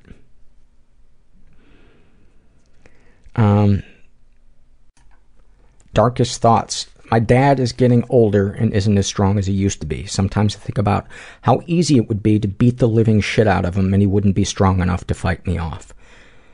I'm going to be honest, I think right now a lot of us are thinking, if you do that, please take a video and upload it. And I gotta be honest, I would probably use his cries for help as my ringtone. But do not quote me on that. No, he's a sick man, and that doesn't help anything, do it? Shut up. It's not fucking moralizing, you fuckface. Just read the surveys. A DJ voice came for a little visit. Rockin' the Quad Cities, Paul. You're a piece of shit.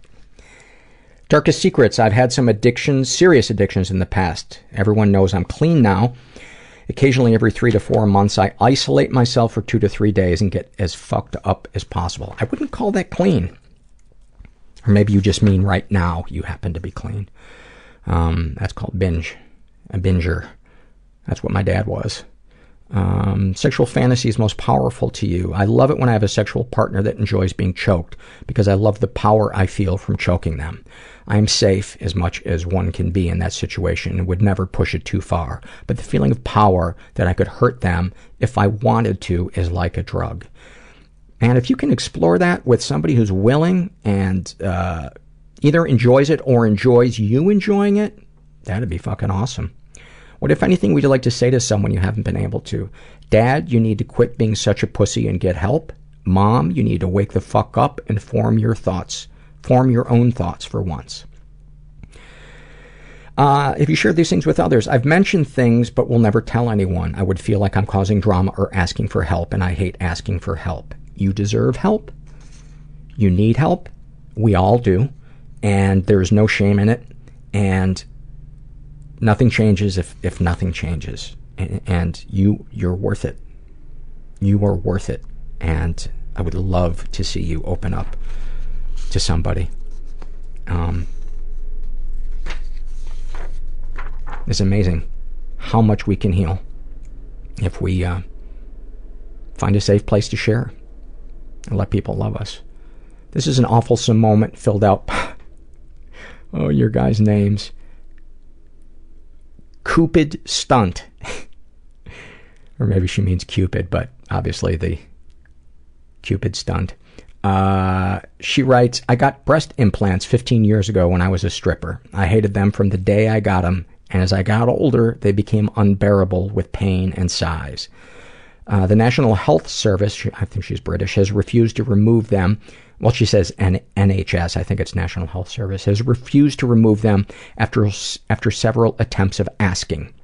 I made myself a promise that if I gave it another year and the answer was still no, I would pop them myself. They said no. I did it. Having complex BPD is absolutely, without a doubt, my superpower of doing extreme, weird things that seem completely rational to me but leave other people speechless. On the upside, I feel free for the first time in 15 years. I love my boobies. By the way, I got my hypodermic needles and syringes at the livestock farm store. I ensured that I had a sterile environment and all that. I went to my GP the next day and got the all clear. Obviously, I had saline implants, and apparently it's safe for the empty bags to remain. The thing I don't understand is why my therapists and doctors didn't believe me when I said I would do it myself. Thank you for that, and I'm glad you're okay. And I think we probably would have all enjoyed a video of that as well. Maybe we could have done like a montage of her pushing her dad down and you doing a titty fountain. Maha writes about her depression, anxiety, and anorexia and other compulsive behaviors. This is a snapshot from her life. She writes, when I was sitting in my room with no lights on one afternoon around 6, looking out my window at the sunset, and I thought, I'm bored, maybe I should cut myself again, for no reason other than that I had nothing better to do. I then realized how big of a problem my self-harm was. I'm glad you realized that.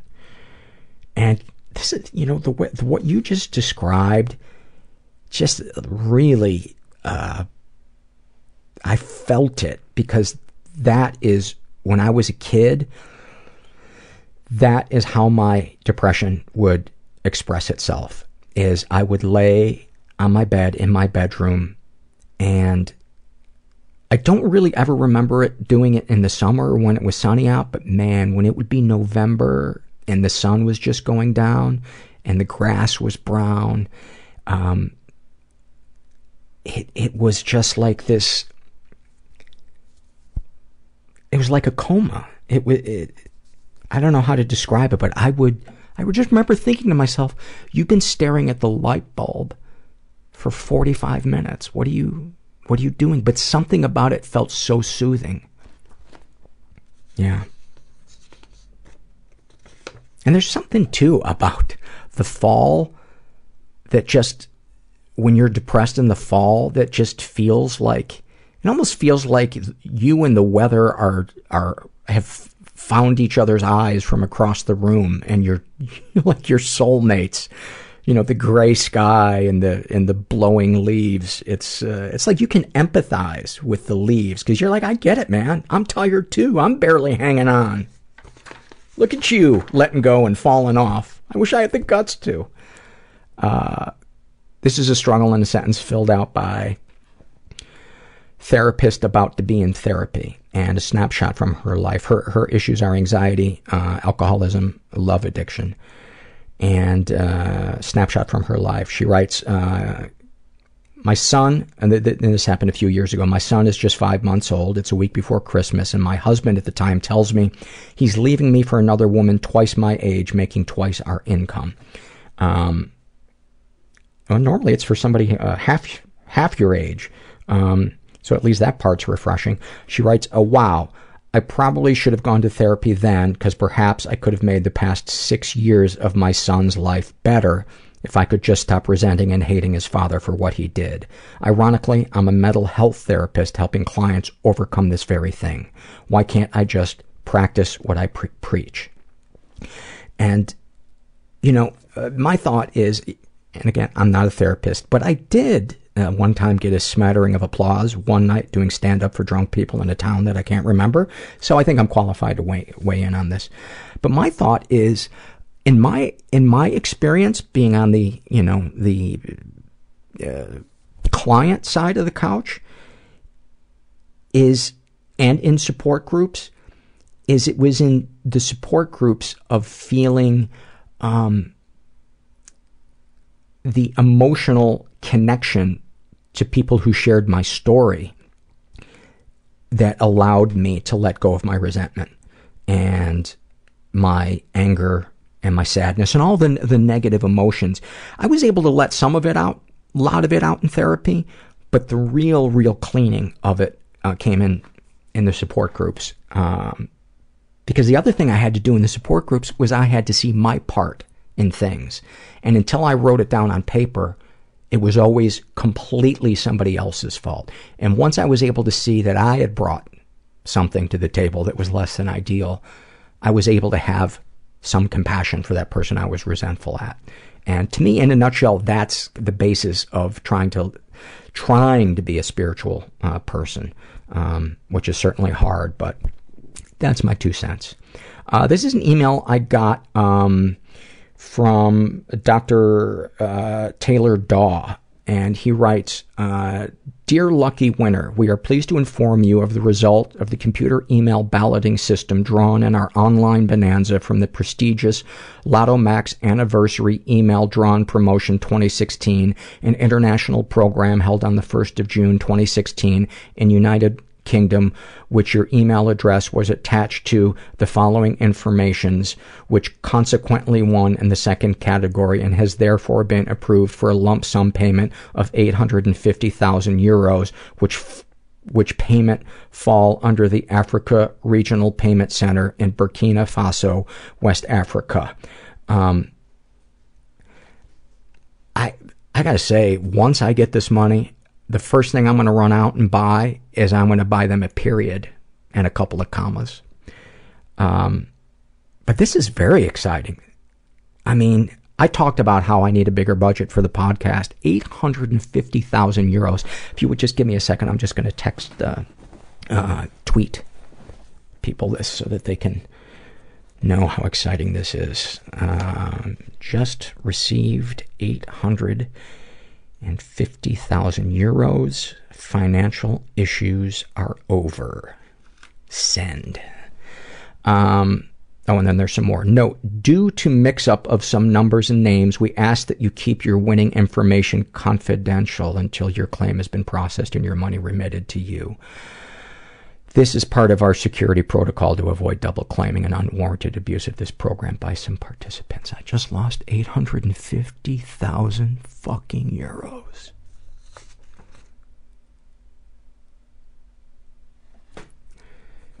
This is very disappointing. I think the only way to soothe myself is reading more surveys or staring into Herbert's butthole. I'm going to read some surveys. Although I have to tell you, at this stage, Herbert's butthole is in the, I don't know what was the name we gave it for it, the curtain stage where you can't see it. What do we call it? Shut up and read. This is filled out by a guy who calls himself I have no joy and I must smile. Oh, none of us can relate to that one. He is straight. He's in his 40s. He was raised in a totally chaotic environment. He was the victim of sexual abuse and never reported it. He writes, several times when I was a preteen, 10 to 12, but I might be wrong on the age, while visiting my stepdad's family overnight, I shared a bed with a young 20-ish step-aunt who convinced me to finger her to orgasm or I would be forced to sleep on the floor where supposedly roaches roamed. She tried to get me to remove my clothes, but I refused and continued to finger her. Eventually we stopped visiting, except on holidays where my abuser would act and talk to me as if nothing happened. Later, during my preteen/early teenager years and while living with my grandmother and an uncle who also lived there, he would forcibly hold me down while fondling my genitals. I wanted to tell someone, but he used the threat that I would have to move to another school and would lose all my friends. To me, my friends were my whole life, and the thought of losing them kept me silent. Even to this day, at 30, I moved away from my hometown and only rarely visit my parents because the thought of going back to that town brings up too many disgusting memories, to the point where I end up staying inside the guest room, not leaving to explore the city I grew up in. To this day, I don't believe my parents know about the abuse, and I have no interest in telling them. Just staying away from the city is enough to cope with it. I hope you're talking to somebody about this. I know I sound like a broken record, but have you ever been physically or emotionally abused? From the ages of 12 to 18, I lived with my maternal grandmother. My grandmother was a racist, untrusting, super religious Catholic who was addicted to codeine meds and was very mercurial in her interactions with me. I gotta tell you, I think she sounds like a great package. She's, you've got racist, you got untrusting, you got super religious. For a lot of people, the dream would end there, but she's also addicted to codeine meds and mercurial. That's 5. That's a 5, Pete. She would shower affection towards me one minute, then berate me the next, calling me lazy, good for nothing, evil, and cursing me out every chance she got. She would put me down when I showed that I had gotten decent grades, which in hindsight is probably because she was uneducated and the thought of someone succeeding in life was unbearable to her. Oftentimes, when we would get into an argument, she would try to taunt me to hit her. I never did because I knew she was doing it so she could immediately call the police on me. Other times, after an argument, she would come to my room while I was asleep and sit on the edge of my bed, never speaking. She would do it in the hopes that I would wake up and ask for forgiveness from her.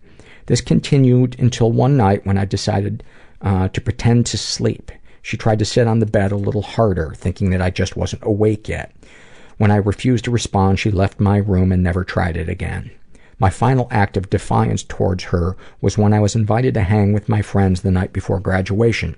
At first, she was okay with it until she saw that my friends were all white. She then exploded in my face, calling my friends honkies, and tried to prevent me from joining them. But something snapped in me. Maybe it was the thought of my friends being verbally attacked as opposed to myself that prompted me. And I told her to fuck off and left her house for the last time, joining my friends and only explaining the basics to them about my predicament. I went back to my parents after the incident, where they informed me that my grandmother had thrown all my stuff out. I never felt more free. Last I heard, she may or may not be homeless because no one in her family talks to her anymore. I'm not ashamed to admit that a weight seemed to lift from my shoulders thinking about her as a failed human being. Any positive experiences with her or any of the abusers? There were many positive experiences with my grandmother, but it was mainly in service to her own ego. As I consider this question, I've come to the realization that I was simply a teenage codependent to her chaos and self-loathing. That makes sense to me. And for people that are narcissists, like your grandmother,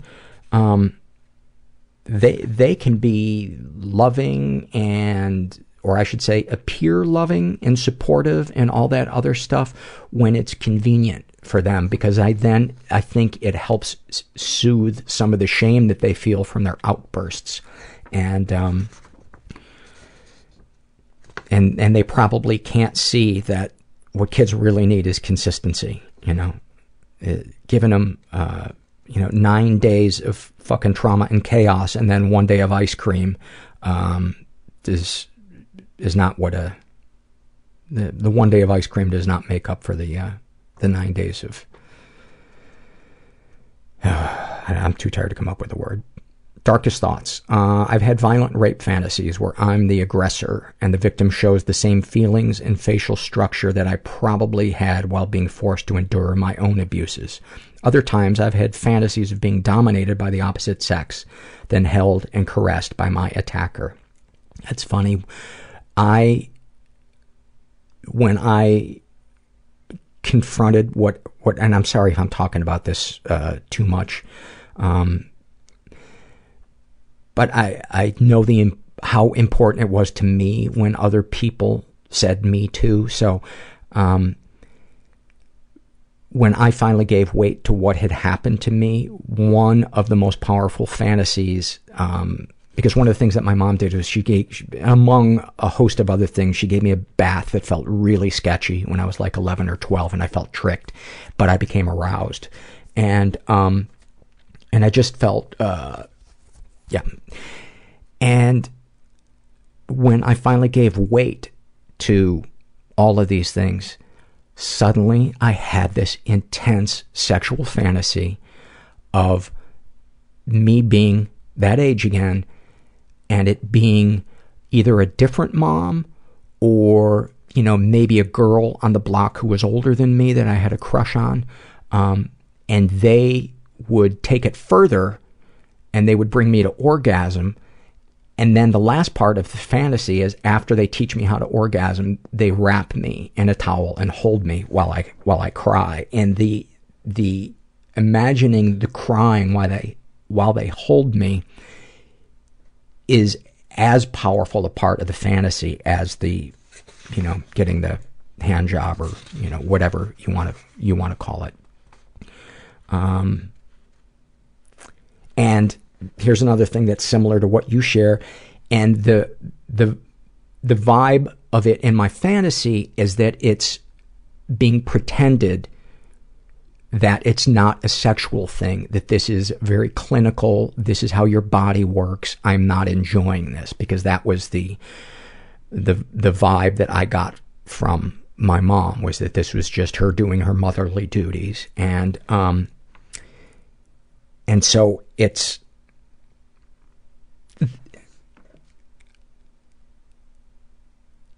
just interesting how related to the original abuse our fantasies can be sometimes, how much it's us wanting to get in a time machine and go back and have a redo, but have control. You know, by choosing the details of it, you know, which to me is a form of control. Darkest secrets. Once I fondled my younger brother's ears by placing my lips on them from behind. To this day, I don't know why I did this as opposed to doing something more invasive, but I felt, hold on one second, ashamed and horrified. He didn't react because his focus was completely tuned in on the video game he was playing, so I quietly went back to my room and never spoke about it again. Hey, for a kid that has been through what you've been through, dude, if that's your darkest secret, good on you. Sexual fantasy is most powerful to you. Having a harem where there's a field of women who worship me and do any sexual act I demand of them. This makes me concerned because I feel that this is a reflection of the codependency relationship I had with my grandmother, but now I would be in the position of power. It makes me sad and hopeless for my future. Oh, buddy, don't. Do not. That's your brain's way of trying to cope. Fucking enjoy it. Enjoy it. You know, unless it becomes an obsession that is robbing other areas of your life, fucking explore it, you know? Have your partner wear a veil, what I don't know what goes on in a harem, roast a pig, do something, but do not beat yourself up about that, man. You just sound like such a beautiful, sensitive man, and I just want to give you a hug. What, if anything, would you like to say to someone you haven't been able to? I have a friend that has wanted to know what happened to me back in my past, and I've wanted to tell her everything, but convince myself that all I'm doing is unloading on someone who has already had enough burdens on their plate, and I'm old enough that I should have had these issues resolved by now. I'm only bullshitting myself, I know, but that's how I justify it. Why don't you try writing it down, maybe taking some kind of baby step? Or as I've mentioned before to other people, get this episode, cue it up to the part where I start reading your survey, and play it for them.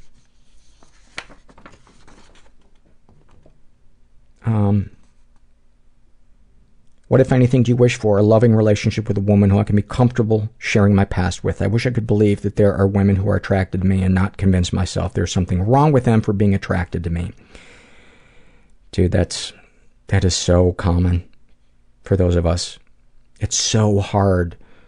And then the ones that do like us, then we look at them like, what's the matter with you?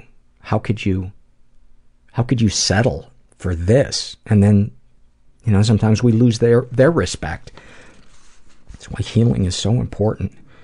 Have you shared these things with others? Yes, once during a conversation with a friend, I jokingly mentioned that I haven't had sex in several years, and she chuckled and said that made her sad. I continued to laugh, but I hurt inside and vowed to not share these things with others. Oh, dude, there's so many of us survivors that go long stretches of time. Some people, it's decades without having sex again. How do you feel after writing these things down? Not much different. I've come to terms with my situation a while back. I'm sure things would be different if I were saying this to my friends as opposed to being an anonymous person doing a survey. My guess is that I'll end up a bawling baby from the release I'd get from that conversation. And that would be awesome, man. That would be awesome. And somebody could hold you, and you could cry, and it would be just like that thing that sexually you're longing for, but not in a sexual context. That...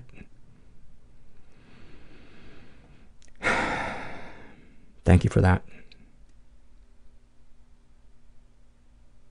Thank you. And I hope you get to hear me read that, because I'd like to hear from you. This is an awfulsome moment filled out by I don't know if it's Kirsten or Kirstine. And she writes, first appointment with the therapist, I think it went well. She gave me some homework. I have to write down when my boundaries are crossed, when I do stuff I don't actually want to do, and work on structure. Get up at the same time every day and go swimming at least once a week. Most importantly, she told me that no one does anything to me. I let them do it.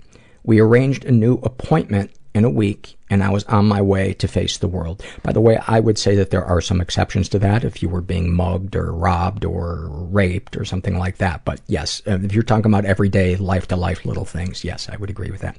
We arranged... Stop trying to control the world, Paul. Oh, way to go, Paul. We arranged a new appointment in a week, and I was on my way to face the world, feeling a little lighter. 200 meters from the clinic, I run into somebody from the Danish Heart Foundation, and this guy wants me to sign up for monthly donations. I'm a student on a tight budget, and tell him so. He understands, but talks me into giving a one-time donation, even though I don't actually want to. Not even 10 minutes after my first appointment, I have already done something I didn't want to. I laughed all the way home. That's so awesome. And that's such an important part of us getting better is, how did somebody say it one time? Taking your recovery seriously, but not taking yourself seriously. This is a happy moment filled out by Pinky, and she writes, I came home and found my old cat sleeping at the foot of my bed, completely relaxed. She woke up and greeted me. I petted her, and touching that silky fur, I realized that yes, there are still reasons for me to stay alive. Another one, yesterday I was walking in the park where I used to go with my ex-lover who dumped me suddenly a year ago. The park was so beautiful, the way the old trees are in late summer. The weather was warm and it felt good to walk all by myself. And I walked past the bench where we kissed last summer, and seeing that place didn't hurt so bad anymore.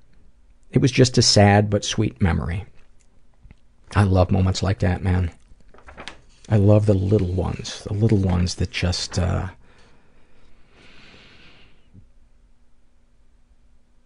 The Sad Brains Hotel and Resort, I love you guys, writes about his dysthymia. I didn't realize until very recently that it has silently sucked all the little details out of my life. Smells, sensations, little joys, the satisfaction of self-care. It's fucked. About his anxiety, it feels like the yawning chasm in my chest is trying to give birth to the boulder in the pit of my stomach. That is beautiful. And dude, I get both of them. Although I don't experience the physical anxiety the way people do, but the depression one. And it doesn't have to stay that way. Just keep trying. Any ideas to make the, a snapshot from his life. I was feeling so alone in the middle of a huge event in the center of my city one night that I was simultaneously furious at all the people out having fun with their friends and feeling so exposed and self-conscious that I completely disconnected from my body. The thought of taking the train home filled my head with such disgust and anxiety that I walked the 10 miles home and didn't even feel tired or sore afterwards. Just sad, angry, and lonely. My 3 friends in this whole stupid world. Any comments to make the podcast better? Take the opportunity for a guitar solo now and then. Melt some faces. I think you're right.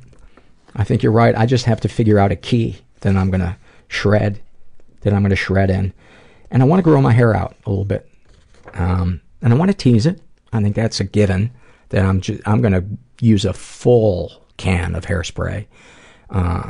Find some leopard spandex pants. Let my gut hang just a little bit over the spandex, which would not be a problem.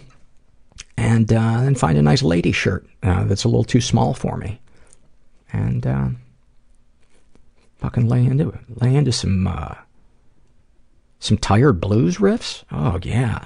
Over distorted, over compressed, way too much echo. Fuck yeah. That is, by the way, there's nothing I hate more than hair metal. Nothing. Crafty writes about her depression. Socializing feels like being on stage with a full audience and screwing up all my lines / music / whatever. About her anxiety, even though I already know that I worry too much, I still fill my brain with worst case scenarios because if I don't think them, they will certainly come true. That's great. Thank you, Crafty.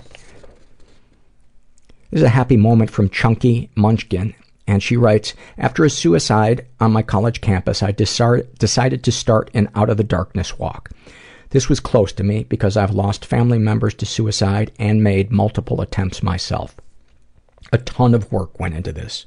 For months leading up to the walk, we would sit in the dining halls and advertise the walk. People would come up and thank me for starting the walk and share their connection with the cause. But the best feeling was one day this guy walks by and holds up his arm / fist. Of course, my mind automatically went to the worst. Is this guy threatening me? What is his problem? And then I realized he was showing me that he was wearing the rubber cause bracelet I had given out at the tables months before. That single moment of solidarity and proof that something I did had stuck filled me with joy I can't even describe. That this was making a difference. I was making a difference. Oh, that's so beautiful. And to me, like, those are the moments that I live for now, are the ones that just tell that part of my brain that's always trying to tell me, you blew it, you wasted time, you made the wrong decisions, your future's fucked. When I do those things, those nice things that give me a feeling of meaning and purpose, that mean part of my brain shuts up. And that to me is like the goal. That is the goal. She also has a struggle in a sentence. And she writes about her depression. Postpartum depression. Sitting on my bed, bleeding, naked, trying to get the hang of breastfeeding, feeling like a cow, and tears dripping on my son's face because I can't stop crying. Wow. That is... Well, I think Ivy just said it all. Wow, that is a picture, man. I can't imagine how overwhelming that must feel.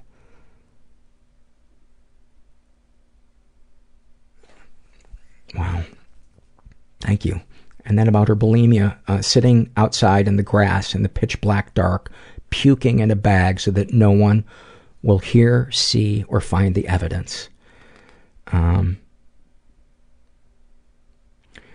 And then this snapshot from her life.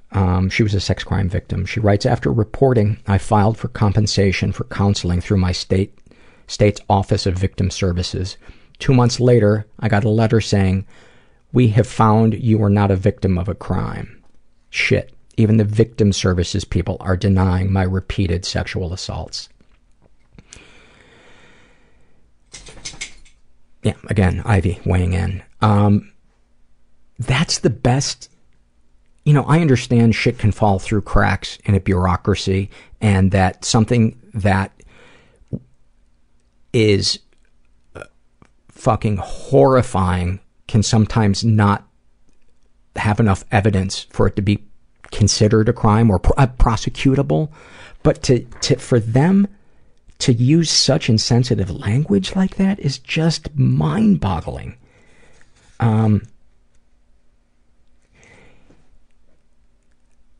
You know, I would be interested in knowing what state this is, and maybe starting some type of Twitter campaign or something to bring attention to how damaging that is to a survivor. To, well, we know that what happened to you is real and valid, and but that still sucks. This is a shame and secret survey filled out by Snoozed Losed. And she is straight, in her 30s, raised in a pretty dysfunctional environment. She was the victim of sexual abuse and never reported it. And she writes, about 10 years ago, while having drinks with my brother, I started telling him about a time that our mother, while changing me, pulled down my stockings and reached up in between my thighs and touched me. She laughed and told me that every girl has a tickle button, and continued to touch me there to see if I would giggle too. It only just then dawned on me how perverse that was, and years later, how it affected my sexual development. Ever since then, I have loathed my femininity. I've never felt comfortable being alone with my mother or with sex. I was 3 years old at the time, and it's the first memory that I can remember from childhood when this world suddenly became a very uncomfortable and untrustworthy place. And by the way, if it seems like I have just purposely, lopsided the surveys tonight with ones where there are female perpetrators, believe it or not, this is in the span of, I'd say this survey gets taken maybe 3-4 times a day. This is just in the span of going through maybe 10 surveys, the ones I've read today. So this is to let you know how common these things are. This is just a random consecutive picking from about a dozen surveys. These Shame and Secrets ones. Well, I think I'm reading 6 maybe today. And yes, I do have that self-critical part of myself that is worried that you're going to judge me based on the surveys that I choose, and then I have some type of, whatever. Yeah, my head is a busy place. And I've mentioned before to people who have been sexually abused by their mothers that I know of and participate in a group that we started for those of us who have experienced that. And if you'd like more information, email me. Ever been physically or emotionally abused? She's been emotionally abused. My parents were very religious Christians. Even though my mother molested me as a toddler, I still had to, quote, honor her by putting up with her passive aggression and manipulation. I had to concede to round after round of fruitless round of reconciliation counseling until I got past my anger towards her. Because I refused to suffer through that painful and frustrating experience again, my father emancipated me from the family last year, and yet they continue to reach out to me on birthdays. When I was a child, the only thing I ever wanted was to be an actress. My mother auditioned me for her theater company, but rejected me because I was, quote, too insecure. Wow. Your mom's ability to project is masterful. I was 8 years old. 30 years later, after a 10-year career in film and TV, my mother told me she still thought I was untalented and would never make it. Even though she has my headshot up in her office and brags to her coworkers about me whenever I'm on TV. Even though my parents made me and my brother sign contracts when we were 15 and 16, declaring that they were unfit to parent us, so we had to care for ourselves, they make me feel bad for not wanting to spend time with them on holidays. I could go on, but then I'd have nothing left for my novel. Darkest thoughts. I fear that I am a poisonous toxin in every relationship I get into. I can't keep a job for more than 8 months, a relationship for more than a couple of years, and a pet for more than a few weeks. I feel like I am justified in severing these relationships, but deep down I feel like I am crazy and irrational and will never be able to commit to anything meaningful. Darkest secrets. It was Christmas time and I was anxious about going home. To cope, I drank a bottle of wine, then ate a handful of laxatives that I used to purge out of guilt after starving myself for days on a religious fast. I felt I'd failed. I woke up from a blackout and ran to the bathroom to relieve myself, only to black out again, hitting my head on the doorknob as I went down. I immediately went into a seizure, then my body went cold and still as I felt my heart slow down, then stop. The wind left my lungs, and the only thing I remember thinking is, perfect love casts out fear, and that my body literally willed itself to life as I vowed to figure out what the hell that meant. My heart started pumping, heat returned to my bones, and I crawled back to my bed to sleep, waking up hours later with a splitting headache, a bruised eye, but otherwise okay. And that's as far as she got in the survey. Thank you. You know, I always knew that there was sadism in the world. And I don't mean, I'm not equating the sadism that is in people's sexual fantasies. I'm talking about the sadism that is inflicted on people who are vulnerable. I always knew that it existed in the world, but until I started doing this show, I never realized the extent of it. This is a happy moment, thank God, filled out by Scout. And Scout is gender fluid, and they write, I've been having a rough couple of months. I just graduated high school, I'm out of a job, and I'm struggling with depression and what I believe is avoidant personality disorder. But a few weeks ago, I was visiting my older sister and her family, who I don't get to see very often because we live so far apart. One day, we were driving to town together to go have dinner, and she put me in charge of the music, so I started blasting Sublime's Caress Me Down. I started blasting Sublime. Caress Me Down came up on the playlist, and she and I just started belting out the lyrics as we rode down the twisting country roads on the way to the city. The wind was funneling past us as we both sang out in Spanish at the top of our lungs. And for the first time in several months, I felt free. I felt like I was home, and like nothing except Sublime and being myself mattered. When the song ended, we kept singing Sublime songs all the way into town until Santeria ended right as we parked to go have dinner together. It was one of the greatest moments I've ever had. Last night, in the middle of a panic attack, she texted me to tell me that she was thinking about that moment and about how much fun she had.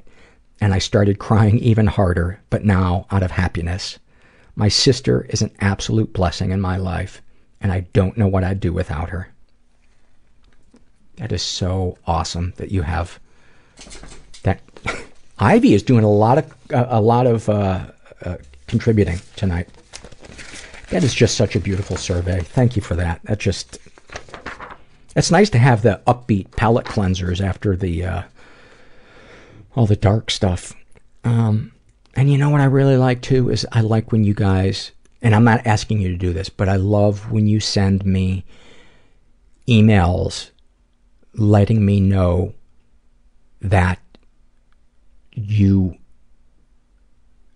I don't know if enjoy is the right word, but the heavy surveys don't turn you off from listening, because I worry. I could say about what, but let's just leave it at I worry. I worry about everything, but I worry that I'm losing listeners because I'm you know, I make the show too heavy. But this is this stuff that I want to talk about, and it's my podcast, so go fuck yourself. Haven't said it in a while. Actually, a little dust came out of my mouth when I just said that. Paranoid anxiety guy writes about his OCD. At night, you feel guilty and irresponsible for lying down in bed, even after spending 30 minutes checking the apartment. Even after all that checking, something might still be on or unlocked, and you're going to suffer financially, possibly to the point of homelessness. Now it's time to check both alarm clocks for a few minutes. That has to be a handful, man. I know all mental illnesses are, but I don't think I've ever really had that kind of double-checking OCD. Oh my God, my sentences are way too long. I'm a worthless failure, writes about her anxiety. Listening to the podcast on my phone, and the moment Paul pauses in the middle of a sentence and I freeze in complete terror, then I'm actually going to get a phone call. Yeah, I get that, man. That feeling like when you're listening to something and all of a sudden it fades out and you're like, motherfucker, responsibility? I thought I had escaped your clutches. Snapshot from her life. Hiding that I drink from my parents even though I'm 22 and they would most likely be fine with it. But I have to be the perfect child, the one that doesn't cause trouble. Here's a suggestion. If you're afraid that they're going to judge you for it, here's what you do. You say, hey, Mom and Dad, would you mind if I went on to the front lawn and took a huge shit? And they're probably going to say, yeah. And then say, okay, well, how about if I just open a bottle of wine? See, and then it won't seem so bad. I've never tried that. Actually, you know what? That's what they used to do in the early days of Saturday Night Live. Actually, I'm sure they probably still do it, is when they would write a joke in that they knew was too edgy for the censors, they would write something before it that was 100 times worse that they never expected to get in there. And so the censor would cut the first one out and then let the one they actually wanted in after that. So that's what I was kind of going for. I don't know. But put in whatever your inappropriate thing is. You know, take a shit. What else is there? Whack off? Take a shit? There's got to be a third thing. I was going to put down a band by saying I don't want to take down bands I don't like. I'll take down a genre. Fuck hair metal. This is a happy moment from Sullen Artist, and she writes, I've been sewing for about 3 months, and I made a beautiful gathered rectangle skirt for myself. With the fabric left over, I made a matching one for my 2-year-old niece. I tried it on her, and she refused to take it off the rest of the day because she loved it so much. I've never felt so proud of anything I've made before, until I saw her cute little smile when she saw that we matched. That's beautiful. That is beautiful. Any comments to make the podcast better? I think the forum could be utilized more. I cannot disagree with that. If you have suggestions on ways that the forum... I suppose the reason that I don't utilize it more is I can't even keep up with reading the surveys and sorting through them and organizing them and picking which sections of them I'm going to read. Yes. So that's... If you have any suggestions, send them to me. Chelsea writes about her depression. I would have the same emotional response to someone throwing me a birthday party and someone shooting a nail through my hand with a nail gun. That is awesome. Snapshot from her life. A couple of months ago, I knew I needed to eat dinner and really wanted waffles with maple syrup. I hadn't purchased maple syrup for myself, probably ever, actually. I went to the store specifically for those items and was walking around, syrup bottle in hand, and had to pause in one of the aisles because I was filled with so much panic and guilt that I was about to burst into tears. This definitely wasn't the first time I've nearly cried in a grocery store. As an aside, I did buy the syrup and I did eat the waffles. Eating disorder recovery win that time. Which made me think that there's got to be somebody should there. I'm sure there are other people that panic when they're in grocery stores. I've read dozens of surveys of people that have had panic attacks in grocery stores. So maybe somebody profit on this by coming up with a guide for panic attacks out in public. Maybe call it the anxious shopper, or you write down like what's the best aisle to get to if you're going to have a panic attack, which I think personally would be where the marshmallows are, because then you kneel down. They're usually down low. You kneel down low and you just squeeze the fuck out of them until that panic goes away.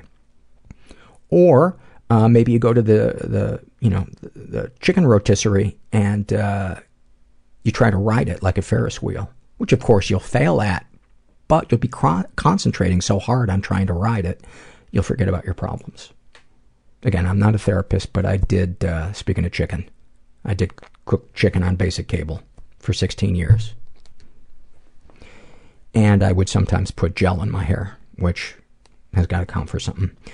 You could also have the depressed shopper. Now that I could contribute to. Actually, that would be a very short guide to shopping. It would either be don't leave the house, or it doesn't matter what aisle you go and lay down in, because none of it fucking matters anyway. I didn't need to add that fuck. That last fuck was really gratuitous.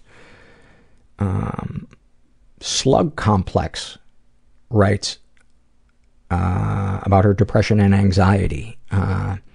She gives us a snapshot of her life. My daughter's getting married next month. I want to give myself the option of not going because 2 people who raped me will be honored guests there. My mother and my ex-husband. I am going, but it will make me physically sick and probably take weeks to recover. I love my daughter. I'm so sorry. And again, I did not cherry pick these surveys to make it look like, disproportionately. But there is a part of me that feels comfort when I read. Of course, I'm sad and angry that the other person had to experience that, but there is a part of me that feels like I found my tribe. And I know that probably sounds fucked up, but I think other survivors understand that. Because we've been alone in our heads with shame for so much of our lives, and confused. Confused about, did they really mean it? What were they thinking? Is it that bad? Am I exaggerating? Should I have done this? What if I did that? So when you find somebody else who's experienced, and you realize, oh yeah, they have so many similarities to me in terms of our issues and how we feel about ourselves and how we question that day or days, or it's about so much more than just the traumatic act that happened, or acts in many of our situations. But I don't know if you're the same person that wrote about I think there was another person in here, because I mentioned the support group. So same for you. If you would like to know how to be connected with that support group, email me.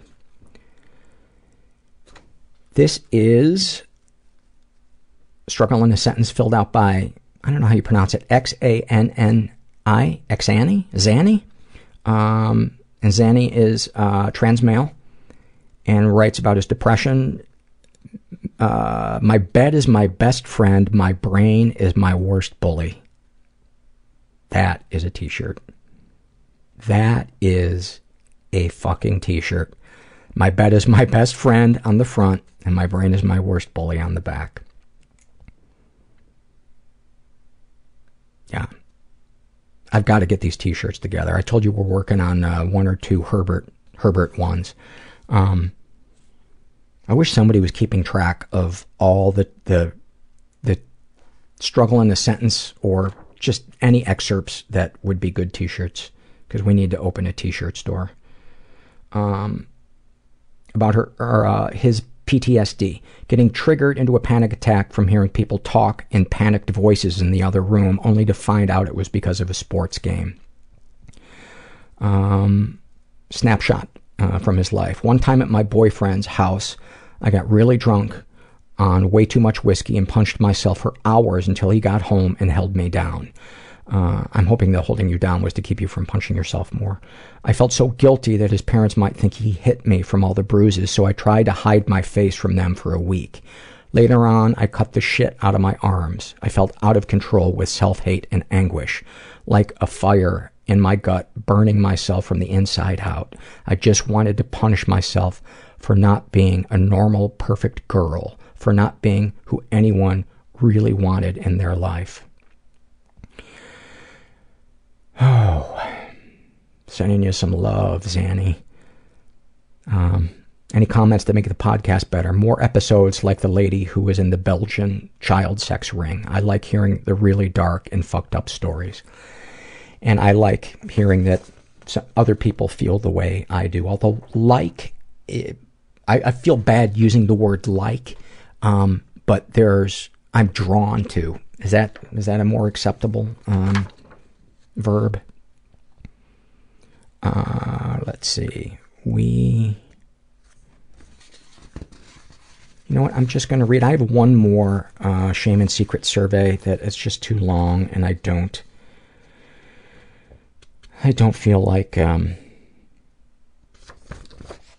reading it. And it's another one in that in the vein of the other ones. It's a female babysitter who abused a girl. And I think we've heard enough of those today, and my voice is getting tired. Why am I explaining to you? Why don't I just pick it up and move it aside? Oh.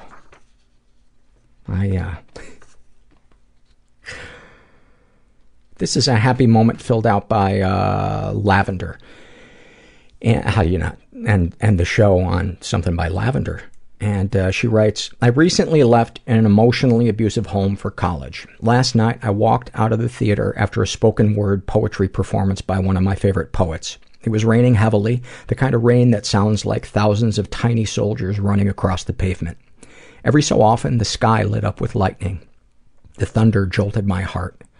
I stopped, staring up at the sky, feeling the raindrops hitting my skin. I grew up in California, so the novelty of water coming from the sky hasn't worn off yet. For the first time in many years, I felt so much.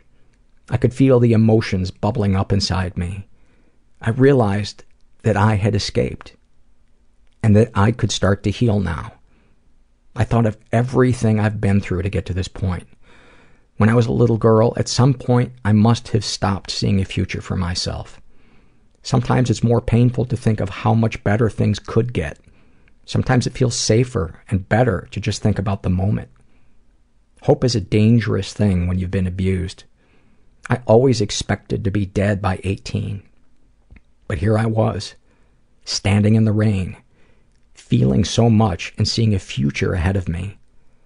The rain soaking into my shoes and hair didn't matter. Neither did the lightning or the scared squeals of my classmates. And then the thought came to me. I made it. I survived. And in that moment, I felt so goddamn alive. And alive is in all capital letters.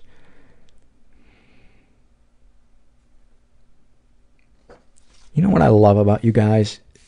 You always give me something that's just the perfect thing to end on.